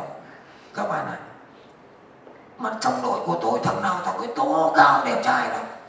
Thế là bắt đầu mới cử cái thằng đẹp trai nhất thì đi cưa con đó. Thế là chơi cả hội với nhau, bắt đầu tách đàn. Thế là cậu rủ đi uống cà phê được. Cậu về cậu báo cáo, cậu kêu mẹ tao không đi đâu, báo cáo với cả đội mà. Nó đi chơi với tao mà nó cứ ngồi nó hỏi thằng Dương. Tao bảo tao đâu, thật mẹ thế thì để tao. Và tôi nhảy vào, và nó là hoa khôi đấy các bạn. Và bây giờ là vợ tôi đấy các bạn. Là cái mẹ gì. Về tôi bảo mày thấy không, mày thấy ta cưa gái giỏi không. Nhưng độ 2 năm sau thì tôi mới hiểu thì tôi quá ngu chứ. Mà cô ấy mới là thằng khôn, con khôn mẹ nó thằng bên kia to cao nhà giàu. Nhưng mà đồ thị mẹ nó cắm xuống con nhà giàu. Còn tôi là thằng nghèo, nhưng mà cái xu hướng nó đi lên các bạn ạ. Cho nên nó chấp nhận một giai đoạn khổ. Còn bây giờ mẹ con vợ tôi có tất, nó lấy toàn bộ tuổi trẻ của tôi, Lê Thẩm Dương, người toàn xương, bao nhiêu tiền nó lấy hết. Đấy mới là con cáo. Cho nên lấy mấy cái thằng mặt giặc kia thì đời nó mà biểu hiện như sau. Nhà vợ tôi là 4 cô con gái, vợ tôi là 4, thì 3 chị đầu là tan nát hết cả. Các bạn ạ, cái xác suất để cô con gái tồn tại được khó lắm. Các bạn ạ, nát bét. Mà toàn những thằng cháu hoành tráng. Các bạn ạ, thì tôi mới cảm nhận là mình quá tự phụ, vợ tôi mới là kẻ khôn. Các bạn ạ, nhưng họ cũng đầy ý chí đấy. Mẹ lấy tôi mà sản xuất mà nó lại không tiến lên thì mẹ vừa nghèo lại vừa lấy về thằng xấu. Khốn nạn. Ok, ý chí là thành tố đầu tiên, quyết định là ý chí. Vứt mẹ mày tiến sĩ đi, và vớ vẩn ngồi cứ khệnh khà vứt mẹ toàn quốc ấy. Đừng có nhận cái gì toàn quốc với tôi. Các bạn à, tôi sẽ dùng thằng lớp 2 có ý chí, chứ tôi không dùng thằng tiến sĩ mà nó có ý chí rất nhanh chóng, chỉ mất độ 3 năm là nó sẽ cầm bằng tiến sĩ. Các bạn nên nhớ được đấy. Với vớ vẩn, chọn chồng không có tiêu chuẩn ấy. Bây giờ đến phẩm chất thứ hai, nó nằm ở trong cái thái độ, nó nằm trong chuẩn E của thế giới, trong chuẩn mực chọn người tài, tức là chọn, chứ đâu phải tài là tiến sĩ cấp 1, cấp 2. Vớ vẩn. Cái tài nó nằm ở đây này. Đó là khát vọng các bạn ạ. Mà cái ý chí của người Việt tôi nói thì các bạn đừng buồn, kém lắm. 100 triệu dân mà có nửa triệu doanh nghiệp. Có thằng mẹ nó dám ói tiền ra kinh doanh đâu. Mà Thái Lan gọi Sài Gòn bằng cụm. Thế mà bây giờ nó 65 triệu dân bằng nửa mình, mà nó 3 triệu doanh nghiệp. Còn quân nhà mình ấy, mẹ các bạn ạ, ra trường bắt đầu mà ra chạy 1 tỷ đồng để vào được doanh nghiệp nhà nước, công ty nhà nước, sở ban ngành, để lĩnh lương 5 triệu một tháng. Các bạn ạ, tôi không tưởng tượng được. Sau đó thì có tiền mẹ để dành bóp mồm bóp miệng, xong mua vàng, mua 45, xong giá đao xuống còn 33. Cái thằng đàn ông mà lấy giảm chi làm đầu vứt. Người ta phải lấy chiến lược tăng thu làm đầu chứ. Khi bạn lấy tăng thu, đó là xu hướng 1 trong 8 hàm mạnh của nhân sự hiện nay, thì bạn lấy tăng thu làm đầu thì tự nhiên nó sinh ra ý tưởng đột phá để tăng thu. Cái thứ hai, nó sinh ra bản năng phải cạnh tranh để tăng thu. Còn bạn lấy giảm chi làm đầu thì ý tưởng làm mẹ thì cạnh tranh làm chó ấy. Xong rồi khà mẹ tao mới sướng, thằng Dương mới khổ, mày lao động suốt ngày còn tao ngồi. Nếu mày muốn sướng kiểu đó thì mày làm con lợn nhé. Khi bạn tự do tài chính thì nó sẽ kéo theo tự do cá nhân. Và tôi khẳng định chưa kẻ nào được tự do cá nhân cả, vì đã tự do tài chính rồi. Mồm lại còn léo lẻo, nhiều tiền để làm gì, nhiều tiền để tự do các bạn ạ. Cho nên đừng tranh luận nữa, đừng có mang cái hệ quy chiếu rẻ rách của mình ra nữa. Nhiệm vụ của các bạn bây giờ quên cái câu ấy đi, quên cái câu nhiều tiền để làm gì, mà hãy tập trung vào cái câu làm gì để nhiều tiền. Vớ vẩn. Và kết quả chúng ta mừng kinh khủng. Năm 2018 chúng ta có 6 tỷ phú các bạn ạ. Và dân tộc này bắt đầu có những người vượt lên tất cả với ý chí của mình. Ngoài ra, thế bây giờ mình lại thiếu ý chí thì đã hèn, khát vọng còn hèn nữa các bạn ạ. Cái khát vọng của sinh viên, em ra trường em chỉ cần có việc làm, sau này em lấy một thằng chồng, sau đó có một cái nhà ba tầng, xong có một cái xe 4 bánh, thế là bắt đầu không học không hành nữa. Em chả bằng ai, chả ai bằng em cả, thế là mặt vênh váo thế này. Thế bây giờ còn đa số là chui được vào sở ban ngành là thề từ đây cuối đời không học hành gì nữa.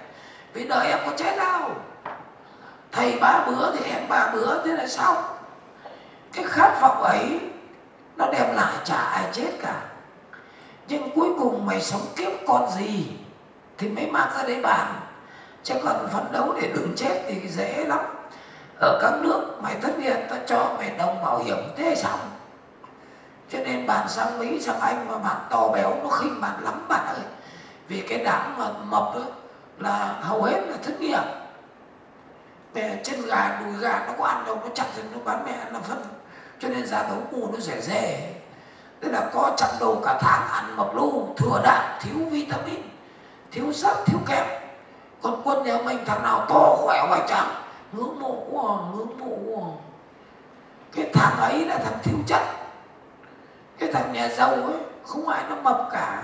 Đó là Bill Gates, đó là Jack Ma, đó là Obama, đó là Donald Trump. Cân đối đó là Lê Thẩm Dương. Mẹ nó này nó lại chê tôi là ốm, mẹ ngu kinh. Tôi mà mập tôi không giảm khỏe thế này được đâu. Khỏe hay yếu nó nằm ở cân đối. Người phụ nữ đẹp là người phụ nữ cân đối. Doanh nghiệp mạnh là doanh nghiệp thể điểm cân bằng, cân đối các bạn ạ. Và cái thằng thầy như tôi 60 tuổi chẳng này các bạn ạ, mẹ đám 30 đi với tôi toàn lăn ra bệnh. Bởi vì tôi cân đối chất chứ tại sao tôi phải thứ chất hả?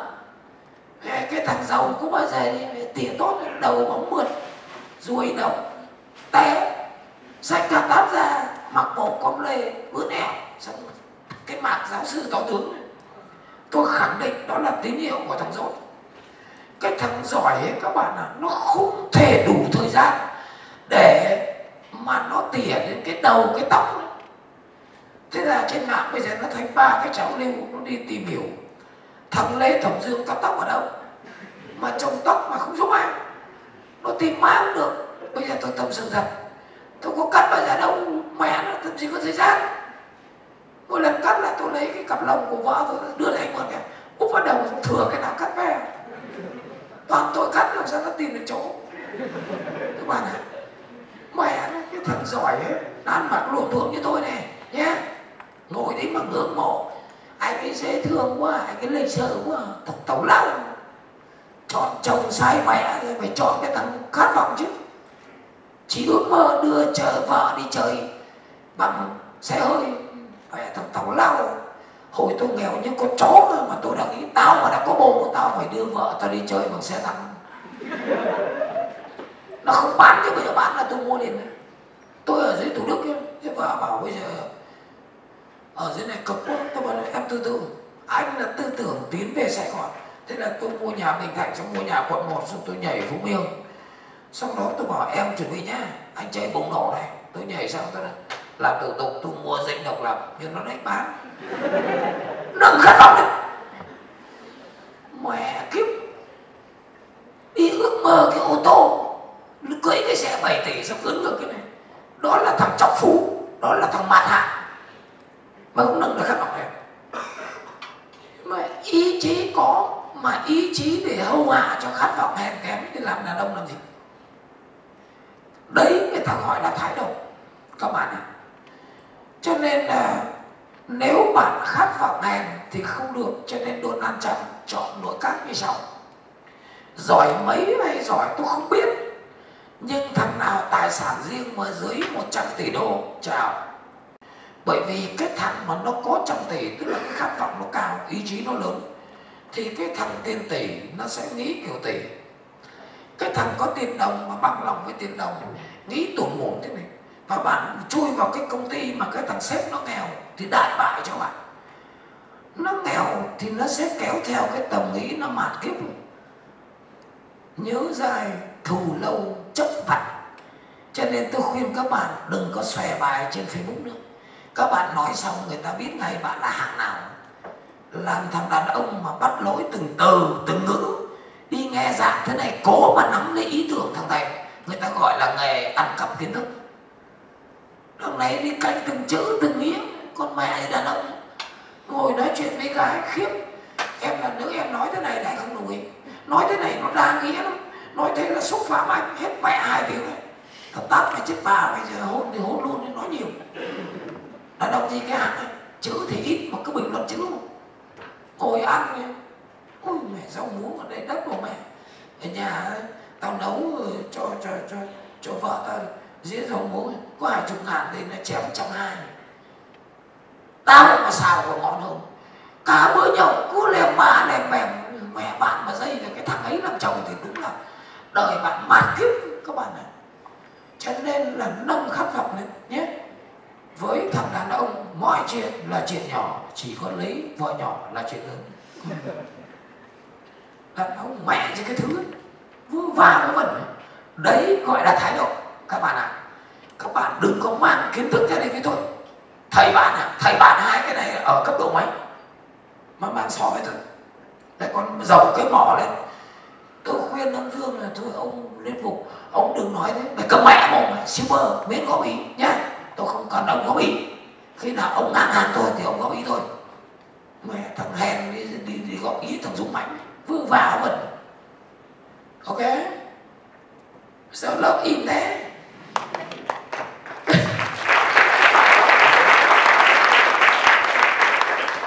Chưa xong đâu.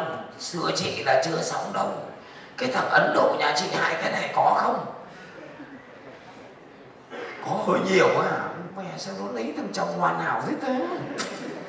Hả? Chưa có đâu. Đấy là nói bằng tim đấy. Nói bằng não á. Ở trên bàn nhậu mẹ cái thằng xỉn bao giờ nó cũng nói tao không xỉn. Muốn nói điều đó phải để thằng ngoài nó nói về chồng em nhé. Khi mà nó nói mẹ bố mày chưa xỉn, nó xỉn lắm rồi. Cái này nó có cái đó không bao giờ nó nói tao có đâu.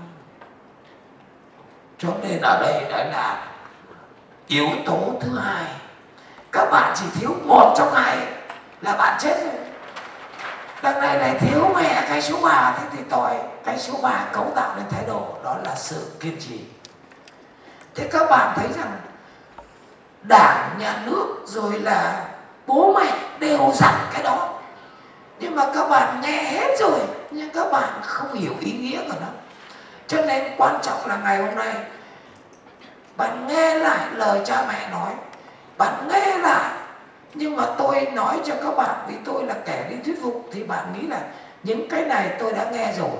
Nhưng mà hôm nay bạn thấy cái lợi hại của nó, thì bạn sẽ thấy bên cạnh ngoại ngữ, bên cạnh tin học, bên cạnh nghề, thì bạn mà không tự luyện cái này thì bạn cũng là tiến sĩ, tôi cũng là tiến sĩ. Tôi khẳng định với bạn, bạn chỉ là cái cầu thang để tôi dạt lên đầu bạn, tôi giống tôi đi thôi. Vì bạn là thằng hèn, và bạn chấp nhận cho tôi giống, thì bạn chỉ cần đủ ăn được.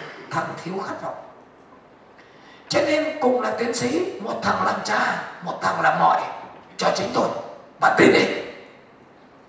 Cho nên bạn không có cái đó thì làm sao? Thái độ nó quyết định trình độ, nên nhớ điều đó. Cho nên là anh Vũ Tôn Hoa Sen, anh ấy đã học trong lớp 12 đâu. Anh Đức anh đã học đại học đâu. Các bạn ta đừng có mang cái thứ ấy ra đây nhé.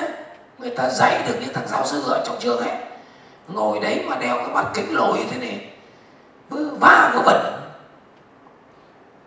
Bây giờ kiên trì. Thế bây giờ bạn có ý chí, thế này cắm mẹ mỏ.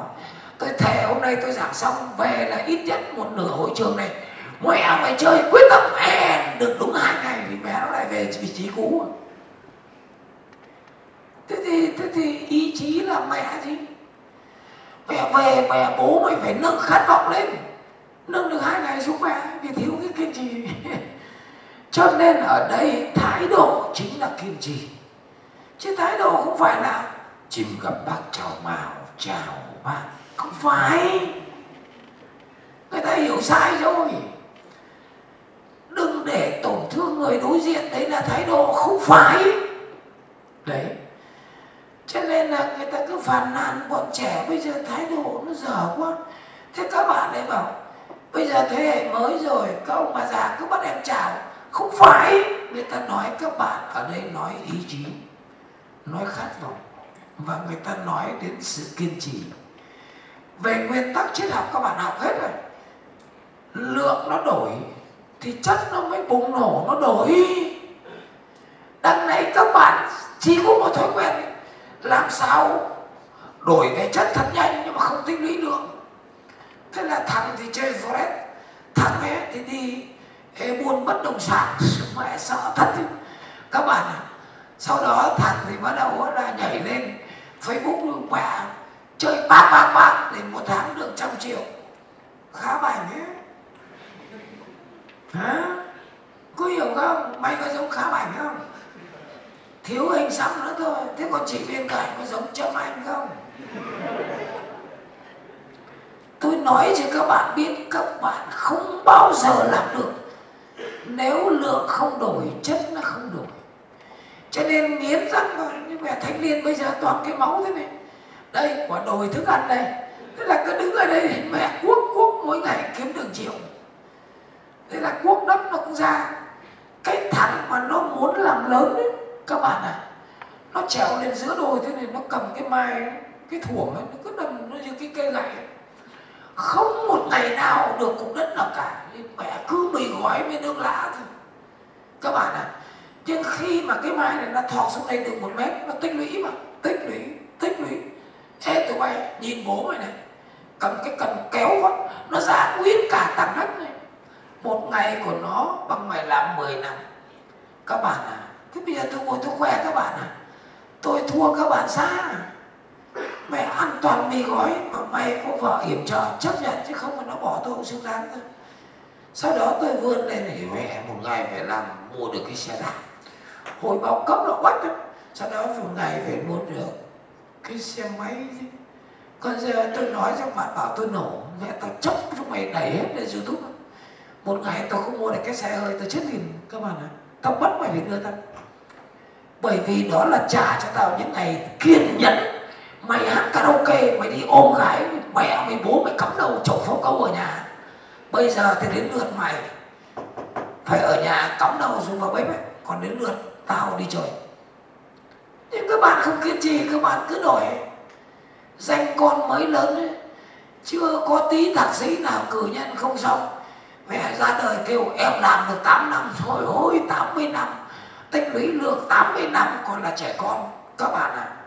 Đợt này 8 năm, thế mà đi dạy. Xong này còn ngang hàng, lượng chưa đủ con ạ. Lượng chưa đủ thì không đổi về chất được. Phải rất nhẫn nại. Cái gì cái gì cũng phải học. Đằng này chả biết cái gì, mẹ cứ nói. Cho nên nó có 2 cái tín hiệu của thằng thất bại. Tín hiệu đầu tiên là những thằng hay nói về thành công. Nó nói bằng tưởng tượng đấy bạn ạ, để cho nó ổn định cuộc sống nó. Cho nên bạn gái đừng bao giờ nghe cái lúc ấy bạn chết ấy. Anh nói với em biết 3 năm nữa anh sẽ lên tiến sĩ. Còn anh đã thật với em chứ, 35 tuổi anh sẽ là tỷ phú đô la, 40 tuổi chắc chắn anh sẽ là thủ tướng nước Cộng hòa xã hội chủ nghĩa Việt Nam.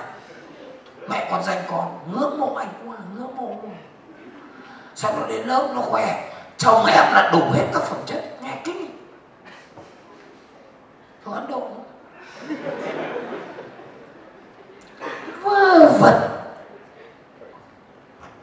Nếu mà chồng nó biết mọi thứ thì cả quốc gia Việt Nam và Ấn Độ người ta biết rồi. Còn tôi nói cho bạn nguyên cái cuốn sách của tôi viết vừa đi một chuyến tàu biển sang London và sang Úc, bao nhiêu cũng hết. Tôi nói thật, toàn đứng đầu Việt Nam 2 năm này mà tôi có viết gì ghê gớm đâu. Người ta mua về người ta có đọc đâu, người ta để mẹ Đông Dương chỉ cần cái hình của tôi. Còn bây giờ trận ngày hôm vừa rồi tôi làm 6.000 người, còn chạy hôm kia là tôi làm 3.000. Thế chủ đề người ta mời tôi bảo thế bây giờ ông thích tôi nói 6.000 người trung tâm hội nghị quốc gia mày nguyên thủ mới được vào. Tôi bảo nói cái gì? Nó bảo bây giờ chủ đề của em đặt thế này, cho nên thầy đừng đánh giá em, nhưng chủ đề em sẽ đặt thầy nói cái này. Và cái gì? Thì nó đặt là chủ đề là kệ mẹ thầy. Tức là thầy muốn nói gì thì nói. Người ta có thèm nghe đâu, người ta chỉ cần thấy cái mặt tôi thôi. Các bạn ạ, đấy mới là kẻ có những thứ này, chứ không phải Ấn Độ nhé. Bực cái mình. Cái gì? Kiềm chế, chứ cái nhỏ này mà nó nóng lên thì mẹ tay nó to bằng chân thầy thế này. Nó đập một phát là ông thầy để về cái tờ A4 này, tờ A0. Thế bây giờ cả 3 cái, bạn khoe à? Bạn bạn Dũng mạnh à, bạn thích lên đây đánh nhau thôi. Mẹ kiếp, tôi gà đồi này, còn bạn to thế kia, bạn chỉ là gà công nghiệp. Mẹ ăn thua ở ly đòn chứ ăn mẹ thì cái cơ bắp lắm. Bây giờ ý chí thì không có, chưa vào trận đã thua, đã nghĩ đến thua. Cho nên ông Park Hang-seo ông làm được cái điều đó các bạn ạ. Ý chí dân tộc lên, đội bóng lên, mà bây giờ chung kết AFC thì mẹ hai đội Việt Nam nhưng mà chơi đã chưa? Không ông ấy đâu chứ, đúng không? Cho nên là trường người đá đến Thái Lan đã nghĩ mẹ thua thì nói chuyện chó. Các bạn ạ, đằng này mình vít mẹ cổ thì nhặt xuống, các bạn ạ, ôm vào. Thế và bắt đầu mình ăn này. Chỉ khổ cái đồng chí MC Quang Huy từ đoàn bóng đá thôi. Việt Nam đá quá đẹp, quá phè phẩy, quá đẹp. Ôi trời ơi, suýt vào. Bố mày cần vào chứ bố mày không còn suýt. Mẹ kiếp vượt ngưỡng thì không dám. Khát vọng là gì? Em đi thi, học tập là chính. Đủ má mày đạt đi thi là phải thắng. Không thắng thì đừng đi. Mà nếu thua thì cắm đầu vào cái đảng. Làm gì có chuyện đi thi để học tập. Hèn như con chó khát vọng thì để học tập à? Ồ, thế con kiên nhẫn như mẹ làm ngồi khô, cái này chắc hết đời. Vào vần, đấy là thái độ. Còn bạn chỉ thiếu một cái thôi, bạn đừng có mang bằng cấp ở đây. Và xã hội Việt Nam chuyển quá nhanh, đấy là công lao khi mà Đảng và Nhà nước phẳng hóa nền kinh tế. Và hôm qua chúng ta ký một hiệp định chặt tiếp quả núi, đó là Việt Nam EU. Mẹ tất cả mày không chuẩn thì mày chết các bạn ạ. Mày giỏi à? Mày giỏi à? Bạn nào có bạn học lấy tiến sĩ ở Mỹ, ở lại Mỹ mà có việc làm, ngoài cắt móng tay, làm nai và đưa bánh pizza. Còn ở Anh ấy, không có bánh pizza mà làm để đưa, vì nó đưa vào tự động rồi, không có làm nai nữa các bạn à. Cho nên thị trường London chỉ còn một cái duy nhất, đó là trình độ cực cao và thái độ cực lớn mới có việc làm. Hãy tin thôi. Mà thái độ là cái gì? Nó loại hết các bạn ạ. Đó là ý chí, đó là khát vọng các bạn ạ. Đó là toàn bộ cái quá trình phẩm chất thứ tư mà bạn phải có, đó chính là phẩm chất cá nhân. Thì phẩm chất cá nhân thì ngày hôm nay nó cần cái gì? Nó cần những thứ sau đây. Thứ nhất là thái độ học tập. Các bạn ạ, tôi nói giống như nghị quyết của Bác Hồ nhỉ. Rất tiếc không phải đâu bạn ơi. Bạn hãy khôn ngoan lên. Bạn có thể không học thế nào tôi không biết, bạn có thể thất thế chưa đỗ đại học, nhưng bạn phải có thái độ học. Mà học là học 4 thằng. Đi với 3 người thì chắc chắn có một thằng là thầy mình. Đó là Khổng Tử nói. Học anh nấu bếp, học chị văn thư, học anh bảo vệ.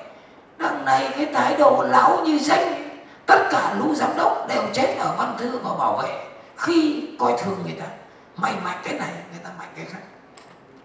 Cái thằng tiến sĩ đứng trước bàn thờ biết cái mẹ gì? Lạy công phó công. Ông chạy xe ôm, ông biết bàn thờ nguồn gốc thế nào, ý nghĩa lạy thế nào, cách lạy thế nào, và lạy xong để thanh thản lòng mình, và thông qua cái lạy để dạy dỗ thằng con. Còn cái thằng tiến sĩ trong bạn nó biết cái gì? Mẹ thằng mặt răng vư va vớ vẩn, cái thái độ thế à? Cho nên là tự cho mình hơn người, láo thế chứ nhỉ. Cho nên là cái gì phải học cái chứ. Làm con đàn bà, cái phương tiện thể hiện nữ tính đó là luộc rau muống, đó là mổ con gà. Đằng này kêu bây giờ mổ làm gì, thời đại bây giờ thằng danh còn ngu chứ có chó. Thế nở nó luộc thằng Chí Phèo chỉ nhờ cái gì thôi. Thằng Chí Phèo nó khỏi bệnh có phải là vì tô cháo đâu, mà vì cái thái độ lúi húi nấu cháo, vì cái tía tô ở trên cháo, vì cái độ nóng ở trên cháo, và vì cái thái độ đưa cháo khỏi mẹ bệnh ấy. Chứ đâu có phải vì tô cháo, mà tô cháo ra kia tiệm mua mẹ nó vào. Vô hồn, không hiểu là còn gân cổ. Thời đại bây giờ ngủ chứ còn ra kia mua cân cơm mẹ thì nấu, thầy già thì thầy lạc hậu, tôi tống mẹ dày vào mồm. Cho nên tôi nhìn mấy cái thằng đàn ông nó cưới vợ, sao nó ôm cô dâu nó chụp, mẹ chụp hình nó đầy hạnh phúc, mà tôi thương nó kinh khủng. Má mày đời mày sắp chết thì nghe rằng mày cười, trông đẹp mơ màng đầy nữ tính.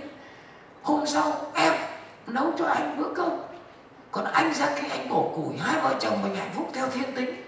Anh khỏe anh bổ củi, em khéo em nấu cơm, mà chết mẹ vào nó bốc cái mâm cơm ra, mẹ heo nó lắc đầu.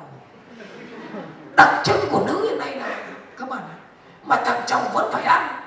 Tôi khẳng định thằng chú rể ấy dưới heo, vì heo nó chê, mày nói mày phải làm thế. Mẹ ngồi đấy mà dễ thương hay không dễ thương, tôi sẽ chứng minh ngay cho các bạn con. Có biết luộc rau không? Hàng người đẹp, mẹ nhìn thế này mà không mê mới là lạ. Nhưng mà lấy xong thì em ôm rủi ro hay thằng kia ôm rủi ro. Có biết luộc rau không? Ôi quá giỏi. Luộc rau là lửa lớn hay lửa nhỏ? Quá đúng. Cho rau nó có đảo không hay là kệ mẹ nó? Đảo nhiều hay đảo ít? Mẹ vừa là bí, không có khái niệm vừa. Ít là mấy nhát? 3 nhát. Khi nào biết nó chín?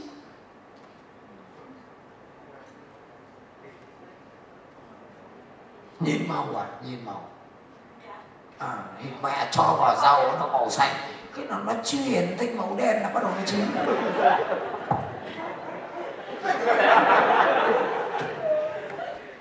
Có biết mổ gà không? Có luôn. Quá giỏi. Mổ gà mà đưa lên bàn thờ là không có được phanh bụng nó ra nhá. Các cụ mẹ hất cái bát nhang là cả nhà chết. Thì mổ mà không phanh bụng mà ở trong sạch sẽ, đấy mới là siêu. Đấy là mổ gì? Mổ gì thưa các bạn? Đấy, thằng này nó đàn ông nó còn biết. Vấn đề còn lại là moi ở đâu? Moi chỗ nào nào? Thì mẹ thế thì đẳng cấp quá thấp. Đá gà đưa lên bàn thờ là không có được mổ phanh kìa. Quê đâu? Quảng Nam thì nói chuyện chó từ nãy nói người ta khỏi hỏi. Bây giờ tao hỏi mày thế mổ moi thì moi ở chỗ nào? Phao câu mới diều. Tức là mày banh này xong mày lôi ra, tao múc vào mặt mày. Thế mày mổ xong phao câu, thế là con gà mất mẹ phao câu à? Như nào? Mày đứng dậy mày chỉ chỗ xem. Còn nếu mà không nên tao là gà đâu cái gì? Ở chỗ nào? Hả? Mà đàn ông mà đi mổ gà thì làm đàn ông làm gì? Hả? Có hiểu không? Cho nên cái thái độ là cắm đầu vào mà học. Đấy là phẩm chất cá nhân. Phẩm chất tiếp theo, đó là trung thành, đó là trung thực.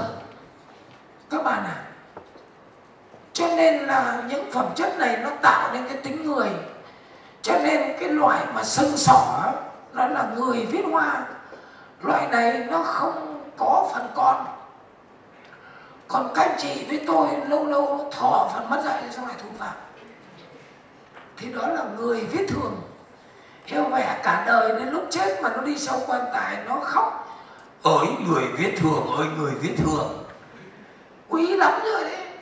Còn đa số cái lũ mà bạn yêu ấy, mẹ nó là người chứ không phải người.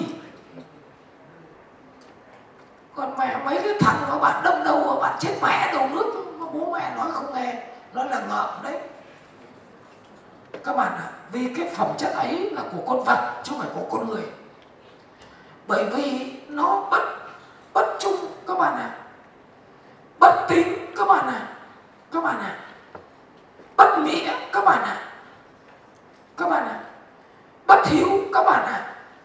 Tất cả cái này có thể nó chỉ đạt tới người thôi, chứ còn cái hạng cuối cùng là con vật, đó là bất nhân các bạn ạ. Cho nên cái phẩm chất này không ai người ta dùng đâu. Mà đệ tử tôi thì tôi nhiều lắm, và tôi thí nghiệm là chính là cậu tưởng tôi không biết. Cho nên cái hạn đấy nó bất nhân mà đi dạy dỗ người khác, chết người. Ok. Cho nên là các bạn à, thái độ là gì? Thái độ chính là phẩm chất cá nhân. Phẩm chất tiếp theo đó là phẩm chất hợp tác cần nhất ngày nay.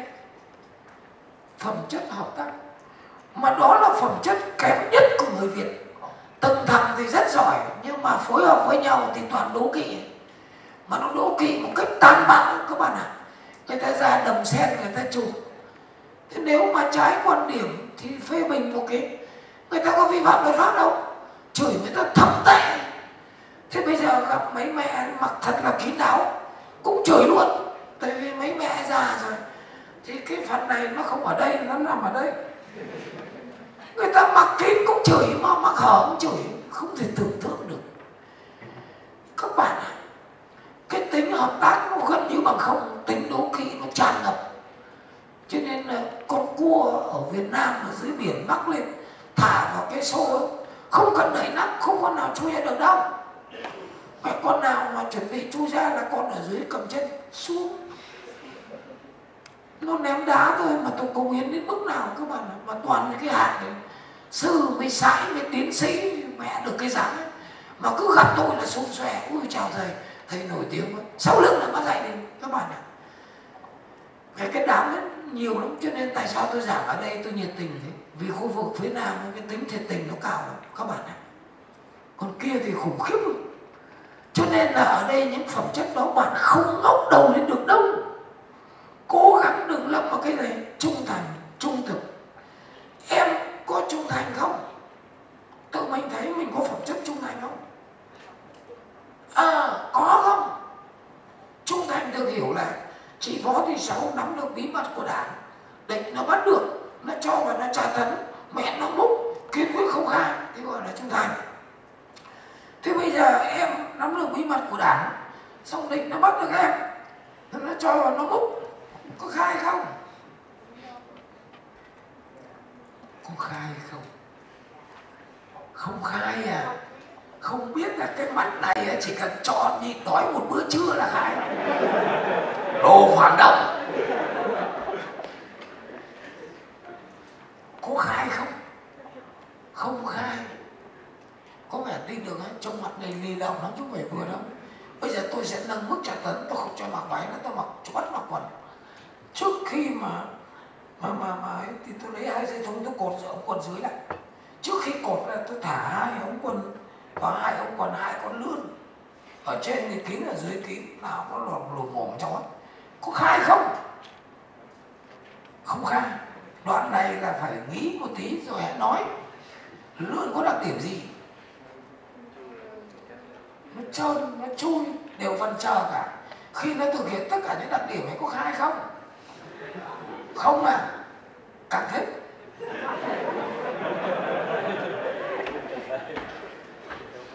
Mẹ kiếp, những cái hạng thế này ấy, không bao giờ doanh nghiệp người ta dùng bạn ơi.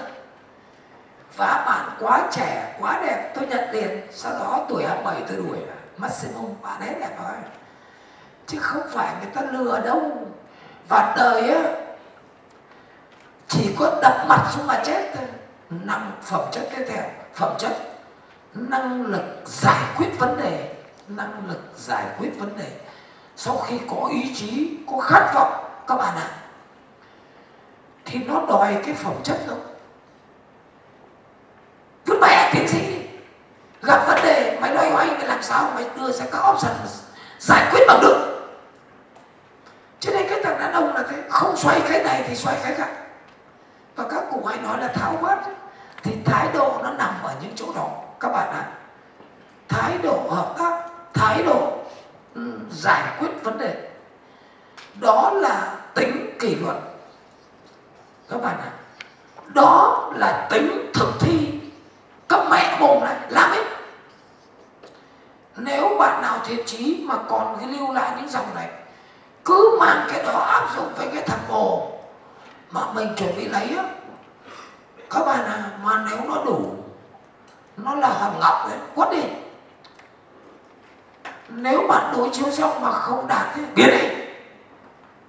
Lấy cái thằng công từ một về đời mà. Và nếu bạn thiện chí mà bạn áp dụng, tôi khẳng định một nửa lớp này sau buổi này về bỏ bổ cho mà coi. Mẹ, phẩm chất cá nhân thì không có, một tào lao không thể nào được bạn ơi. Cho nên là khi tôi hội tụ cái này thì tôi mới thành công được chút chứ. Thế là đêm hôm trước vợ 12 giờ đêm đấy, gần 1 giờ đêm đấy, tôi mới bỏ lại tôi ngủ. Thế là cô ấy tỉnh giấc, tự nhiên là nghĩ linh tinh cái gì, xong nói với tôi chứ: ủa, sao anh giỏi thế? Sao cái gì cũng biết nhưng mà tiền bắt ngắt rồi. Xong kêu sao anh giỏi thế? Tôi bảo đi mẹ, 1 giờ ngủ mẹ đi. Khen anh, cũng mà khen cả đời.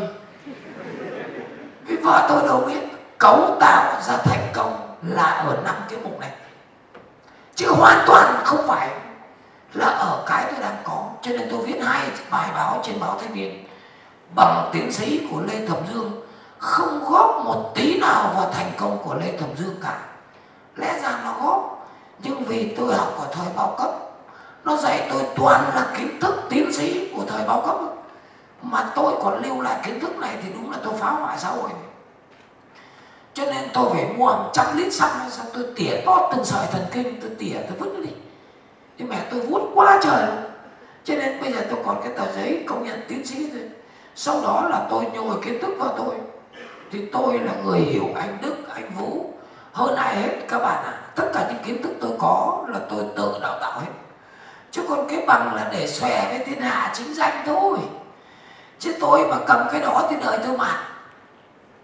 Mẹ, kiến thức dạy toán cái tào lao, thằng thầy còn dốt nữa, thằng trò.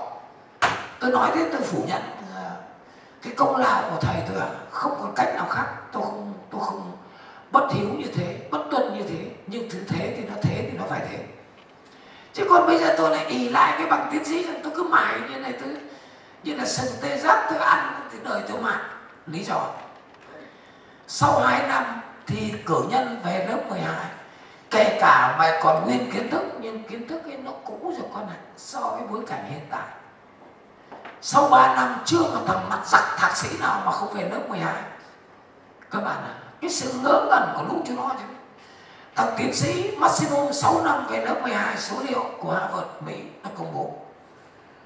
Lần này có cái bằng tiến sĩ trong mãi rẻ tào lao. Một ngày mà bạn không lướt, 3 ngày mà bạn không lướt web, tôi khẳng định bạn sẽ về thế kỷ 19. Ngày nào tôi cũng phải hướng dẫn tiến sĩ. Tôi với nó cùng làm luận án, có nghĩa là lúc nào tôi cũng làm luận án thì tôi mới có kiến thức đang nói với chị. Chứ còn đưa mẹ mấy cái thằng tiến sĩ già lên, các chị à, mẹ thế giới nó đi tận đầu tận đâu, cứ lại nhải thị trường như chiến trường, nó đập mẹ với chết. Thị trường mà như chiến trường, ngày hôm nay thị trường là hệ sinh thái các bạn ạ. Cho nên là có mỗi câu cứ sủa hoài: chúng ta phải bán cái khách cần. Ta đập mẹ vào cái mỏ mày. Bán cái khách cần sau khi đã điều chỉnh được cái khách cần. Chứ mày bán thuần túy cái nó cần thì đất nước này sập. Vì chúng nó cần, nó đánh hiểu biết gì? Vì đó chính là dân túy. Wow, có hiểu cái gì đâu mà nói, mà mồm cứ lèo lèo, ngưỡng mộ quá, thầy giỏi quá. Bạn thấy nó giỏi bởi vì bạn dốt chứ không phải nó giỏi. Bạn chưa đánh giá được trừ khi bạn đạt đến những thái độ rất cẩn thận thế này. Và cuối cùng đó là phẩm chất số 6, tức là thái độ nó nằm ở trong những nội hàm đó. Còn bạn này hiểu thái độ là chào hỏi, mồm miệng đỡ chân tay, tầm bậy đúng không? Ở đây đó là các yếu tố mang tính kỹ thuật. Và yếu tố kỹ thuật thì tôi khuyên bạn nên đọc cuốn Đắc Nhân Tâm các bạn ạ. Nhưng mà thực ra nó chỉ là kỹ thuật thôi. 5 cái đầu mới là cái lõi của thái độ.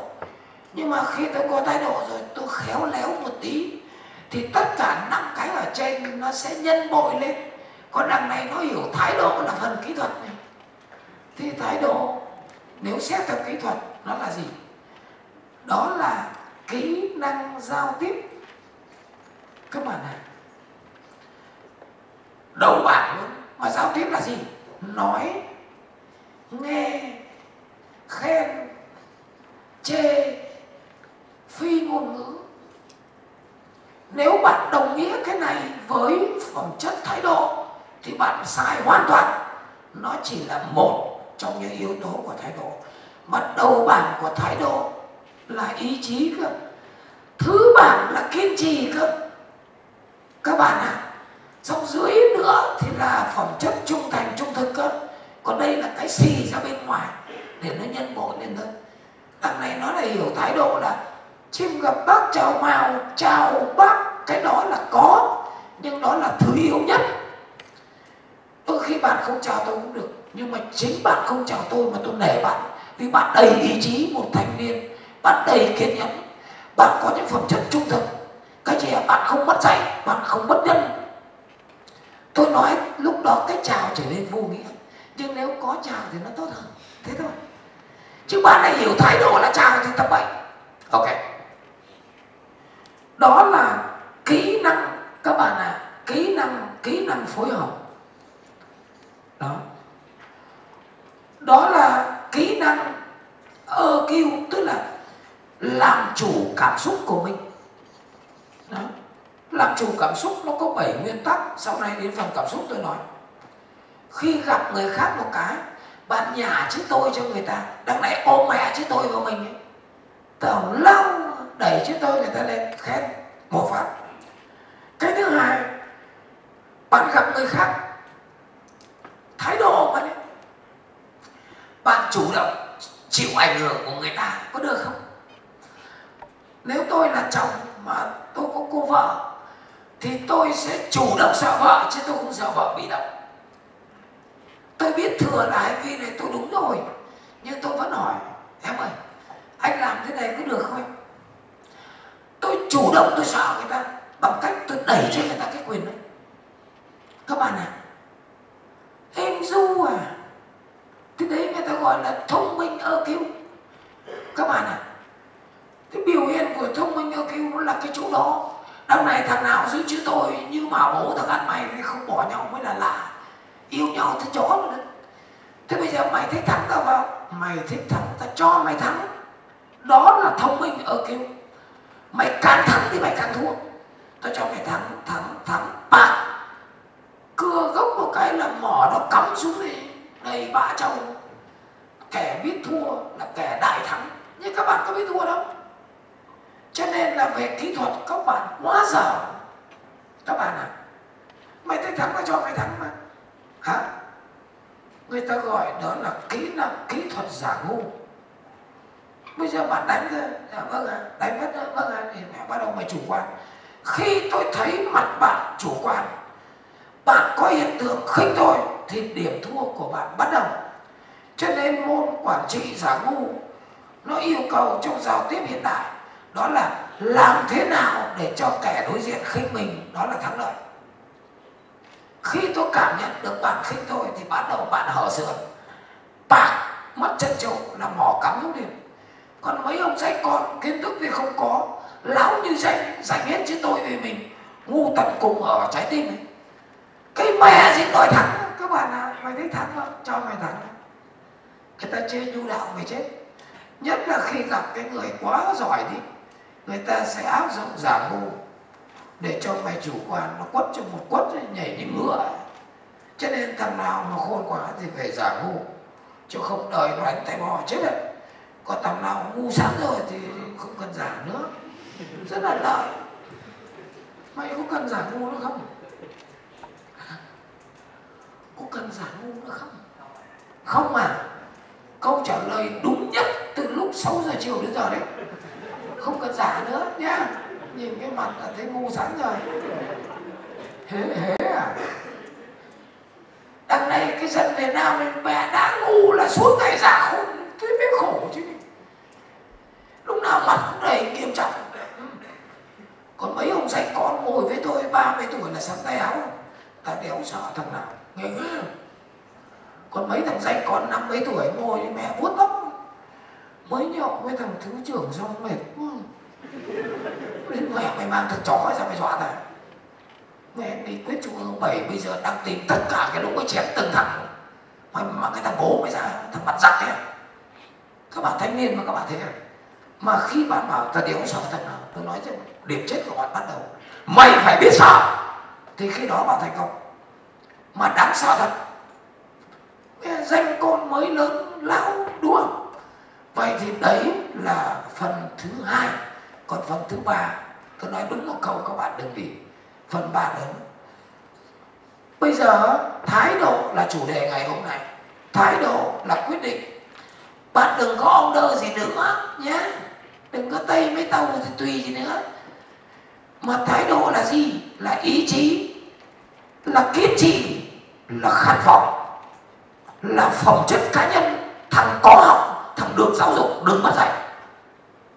Và cuối cùng đó là sự đối thoại với người khác bởi thông minh quả tim. Đẩy chứ tôi người ta lên, đừng có ôm vào mình nữa. Đắc nhân tâm tức là mua lòng người. Khi đó bạn sẽ đại thắng. Mặc dù bạn lớp 2, tất cả những tấm gương đang có, họ rất có học, chứ không phải cái lũ cầm tiến sĩ là có học. Ok. Vậy thì bây giờ em biết chứ, ôi thầy cứ nói hoài. Làm thế nào để em làm được? Làm thế nào làm được? Tôi xin nói thật với các bạn, chỉ có hai điều thôi. Một, bạn phải nhận thức được. Bạn nhận thức được vai trò của thái độ. Chứ còn bạn vẫn cứ hiểu rằng có tiền là có tất, bạn vẫn hiểu là gian dối sẽ sống dài, thì bạn thua. Khi mà bạn phải thấm được những điều tôi nói từ 6 giờ 6 rưỡi rồi, bạn hiểu cực kỳ đúng vai trò của thái độ. Nó sẽ quyết định toàn bộ sinh mạng của bạn. Mẹ con vợ nó khinh, mẹ con mình nó lớn lên nó tìm thẳng thằng cha nó đấm sặc máu mũi. Mày láo, mày đối xử với vợ thế à? Tôi nói cho ông biết, vợ ông là mẹ tôi. Cho nên nó nhỏ, nó dâm vào não, nó 18 tuổi nó đấm tao bổ chết ngay lập tức. Chứ không phải cái chuyện này nữa. Tại sao đi đánh mẹ thôi? Và cái người con bao giờ nó đứng ở phía mẹ đó, bởi vì nó bênh kẻ yếu và gần mẹ nó, trao cho nó nhiều hơn. Cho nên mất tất chứ không phải mất một thứ đâu, tất cả là ở thái độ. Đằng này có tí kiến thức mà dám khinh hình bảo vệ thì lão thật đấy chứ không phải. Cái gì à? Có tí kiến thức mà nói tranh luận với tôi à? Mặt mày đã có quan điểm riêng nhé. Hả? Kiến thức ở đây đâu vậy? Người ta không muốn nói thôi các bạn à. Cho nên là những cái thái độ thế là quá láo. Và tôi có cứ trung bình từng đợt tôi tuyển cứ 10 thằng đệ tử thì cứ khoảng 100 thằng thì một thằng được, tức là có tốt thì không được tốt nào. Tôi hết lòng luôn. Cái mắt dạy nó nằm ngay ở trong cái tiềm ẩn mà tôi biết, tôi vẫn cứ làm để xem cuộc đời nó thú vị thế nào. Các bạn đừng lâm vào tình trạng đó, hãy nghe tôi. Các bạn mà có thái độ tốt là ăn cái gì nhóc con, tôi dự báo là thằng này sẽ mất dạy ở năm thứ 7, thì năm thứ 6 là bắt đầu lòi cái mắt dạy. Cái gì không có từ nào để nói nữa, láo kinh. Cho nên là vấn đề như thế thì không khá được các bạn ạ. Kiến thức thì không có, kỹ năng thì tào lao, ngộ nhận thì đến cùng của ngộ nhận. Cho nên là các bạn nhìn cái thái độ tôi nói thì các bạn thấy tôi khát khao thế này. Làm sao các bạn có cuộc sống hạnh phúc nhất có thể. Ít nhất là trong gia đình, nhà 6 anh em, mà không hiểu sao bà già với ông già lại quý cái thằng như thằng tôi chả. Mà tôi đã kéo là vì thái độ tôi tốt, chứ không phải tôi giỏi nhất nhà. Vì nhà tôi 4 anh em trai thì 3 thằng tiến sĩ. Nhưng 3 thằng tiến sĩ thì 3 thằng thái độ không giống nhau. Cho nên là bàn thờ này, lo ma chay này, rồi là đối ngoại đối nội này, tất cả ông già bà già, mà ông già tôi giỏi vô cùng các bạn ạ. Tức là dân hiểu biết, không chỉ hỏi tôi thôi, mà tôi không phải anh hai đâu, là vì thái độ tôi tốt các bạn ạ. Cho nên cuối cùng cuộc đời nó chỉ có 2 trục thôi. Trục đứng là thái độ, nếu bạn có thì nó gọi là cái trục hiếm. Vì xã hội hiếm lắm, nói cho nó quách thôi chứ hiếm thằng có thái độ lắm. Còn cái trục này là trục trình độ. Cái gì nếu bạn rơi vào cái vùng ở trên này thì đấy là thái độ cao, mà bạn lại rơi vào cái vùng này là trình độ tốt, thì loại người nó chia làm 4 loại. Thì cái loại này là loại 2, loại hiếm mà giỏi. Đấy là kết quả cuối cùng của đời bạn. Còn nếu bạn rơi vào cái loại này là hiếm hiếm mà ngu. Có bạn rơi vào cái loại số 4 là loại mạn hạng nhất ấy. Không hiếm mà lại ngu.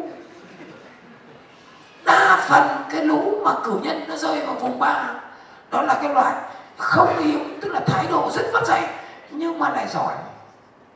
Cái đời mày chỉ làm cầu thang thôi, đó là ma trận nhân sự. Đời mày nó dùng nhưng nó giẫm lên lưng. Còn cái loại đã không hiếm là còn ngu, đó là loại đứng ở đầu đường ấy, có việc thì nó thuê cho nó trả 2 đồng phấn. Còn cái loại này hiếm mà ngu, ngu nhưng mà đạo đức rất tốt thì loại này sẽ lao động phổ thông các bạn ạ. Cho nên đời thì giá chót bạn phải ở loại 2, loại 3, nhưng mà cố gắng phấn đấu lên loại 2. Loại 2 là loại hiếm mà giỏi. Hiếm tức là ý chí, khát vọng. Các bạn ạ, kiên trì phẩm chất cá nhân đấy. Và cái cuối cùng mà tôi ước mơ là làm sao các bạn đạt được loại 2. Còn nếu bạn không đạt được thì các bạn gái xinh đẹp cố gắng lấy được thằng chồng nhóm 2 nhé. Vì cái nhóm 2 này hiếm mà nó giỏi, nhưng cái khốn nạn thì thường cái hình thức thì nó lại xấu. Nhìn tôi luôn, chứ mẹ nhóm 2 á. Còn cái lũ mà đẹp trai nhất là nhóm 4, to cao đẹp trai, mắt dày mà không có não. Còn nếu là nữ thì nhóm 4 thường là cái đám mà chân dài miên man mà não nó ngắn miên man, đẹp mơ màng. Mày ôm vào mày chết mày. Ok, bạn này bạn ấy ghi rất là cẩn thận. Lấy chồng chưa? Chưa. Thằng bạn trai mình đang ở nhóm nào nói xong là đừng nghỉ. Bạn trai em hiện tại ở nhóm nào? Cái thằng chia tay rồi đấy, nó ở nhóm nào? Nhóm 1 là hiếm, tức là đạo đức lắm mà ngu. Nhóm 2 là hiếm, đạo đức mà giỏi. Nhóm 3 là mất dạy mà giỏi. Nhóm 4 là vừa mất dạy vừa ngu. Nhóm nào?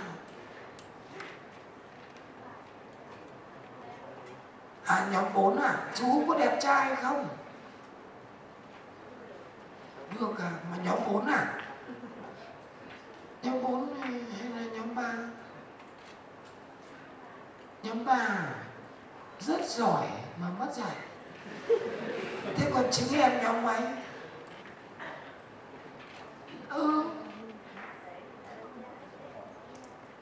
Thế như em chẳng hạn, em có quyết tâm chọn nhóm 2 không? Nhóm 2 là hiếm mà giỏi nhưng nó hơi xấu, có chọn không? Vậy thì tôi góp cho các bạn 2 tiếng rưỡi đồng hồ với một lượng tri thức như vậy. Nếu bạn tự đọc mệt lắm các bạn ạ. Cho nên là cái nghề thầy là đọc giúp bạn. Hy vọng các anh chị sẽ cùng tôi gặp lại ở lần sau. Nhưng trước mắt về tăng thái độ lên, được chưa? Chào thân ái.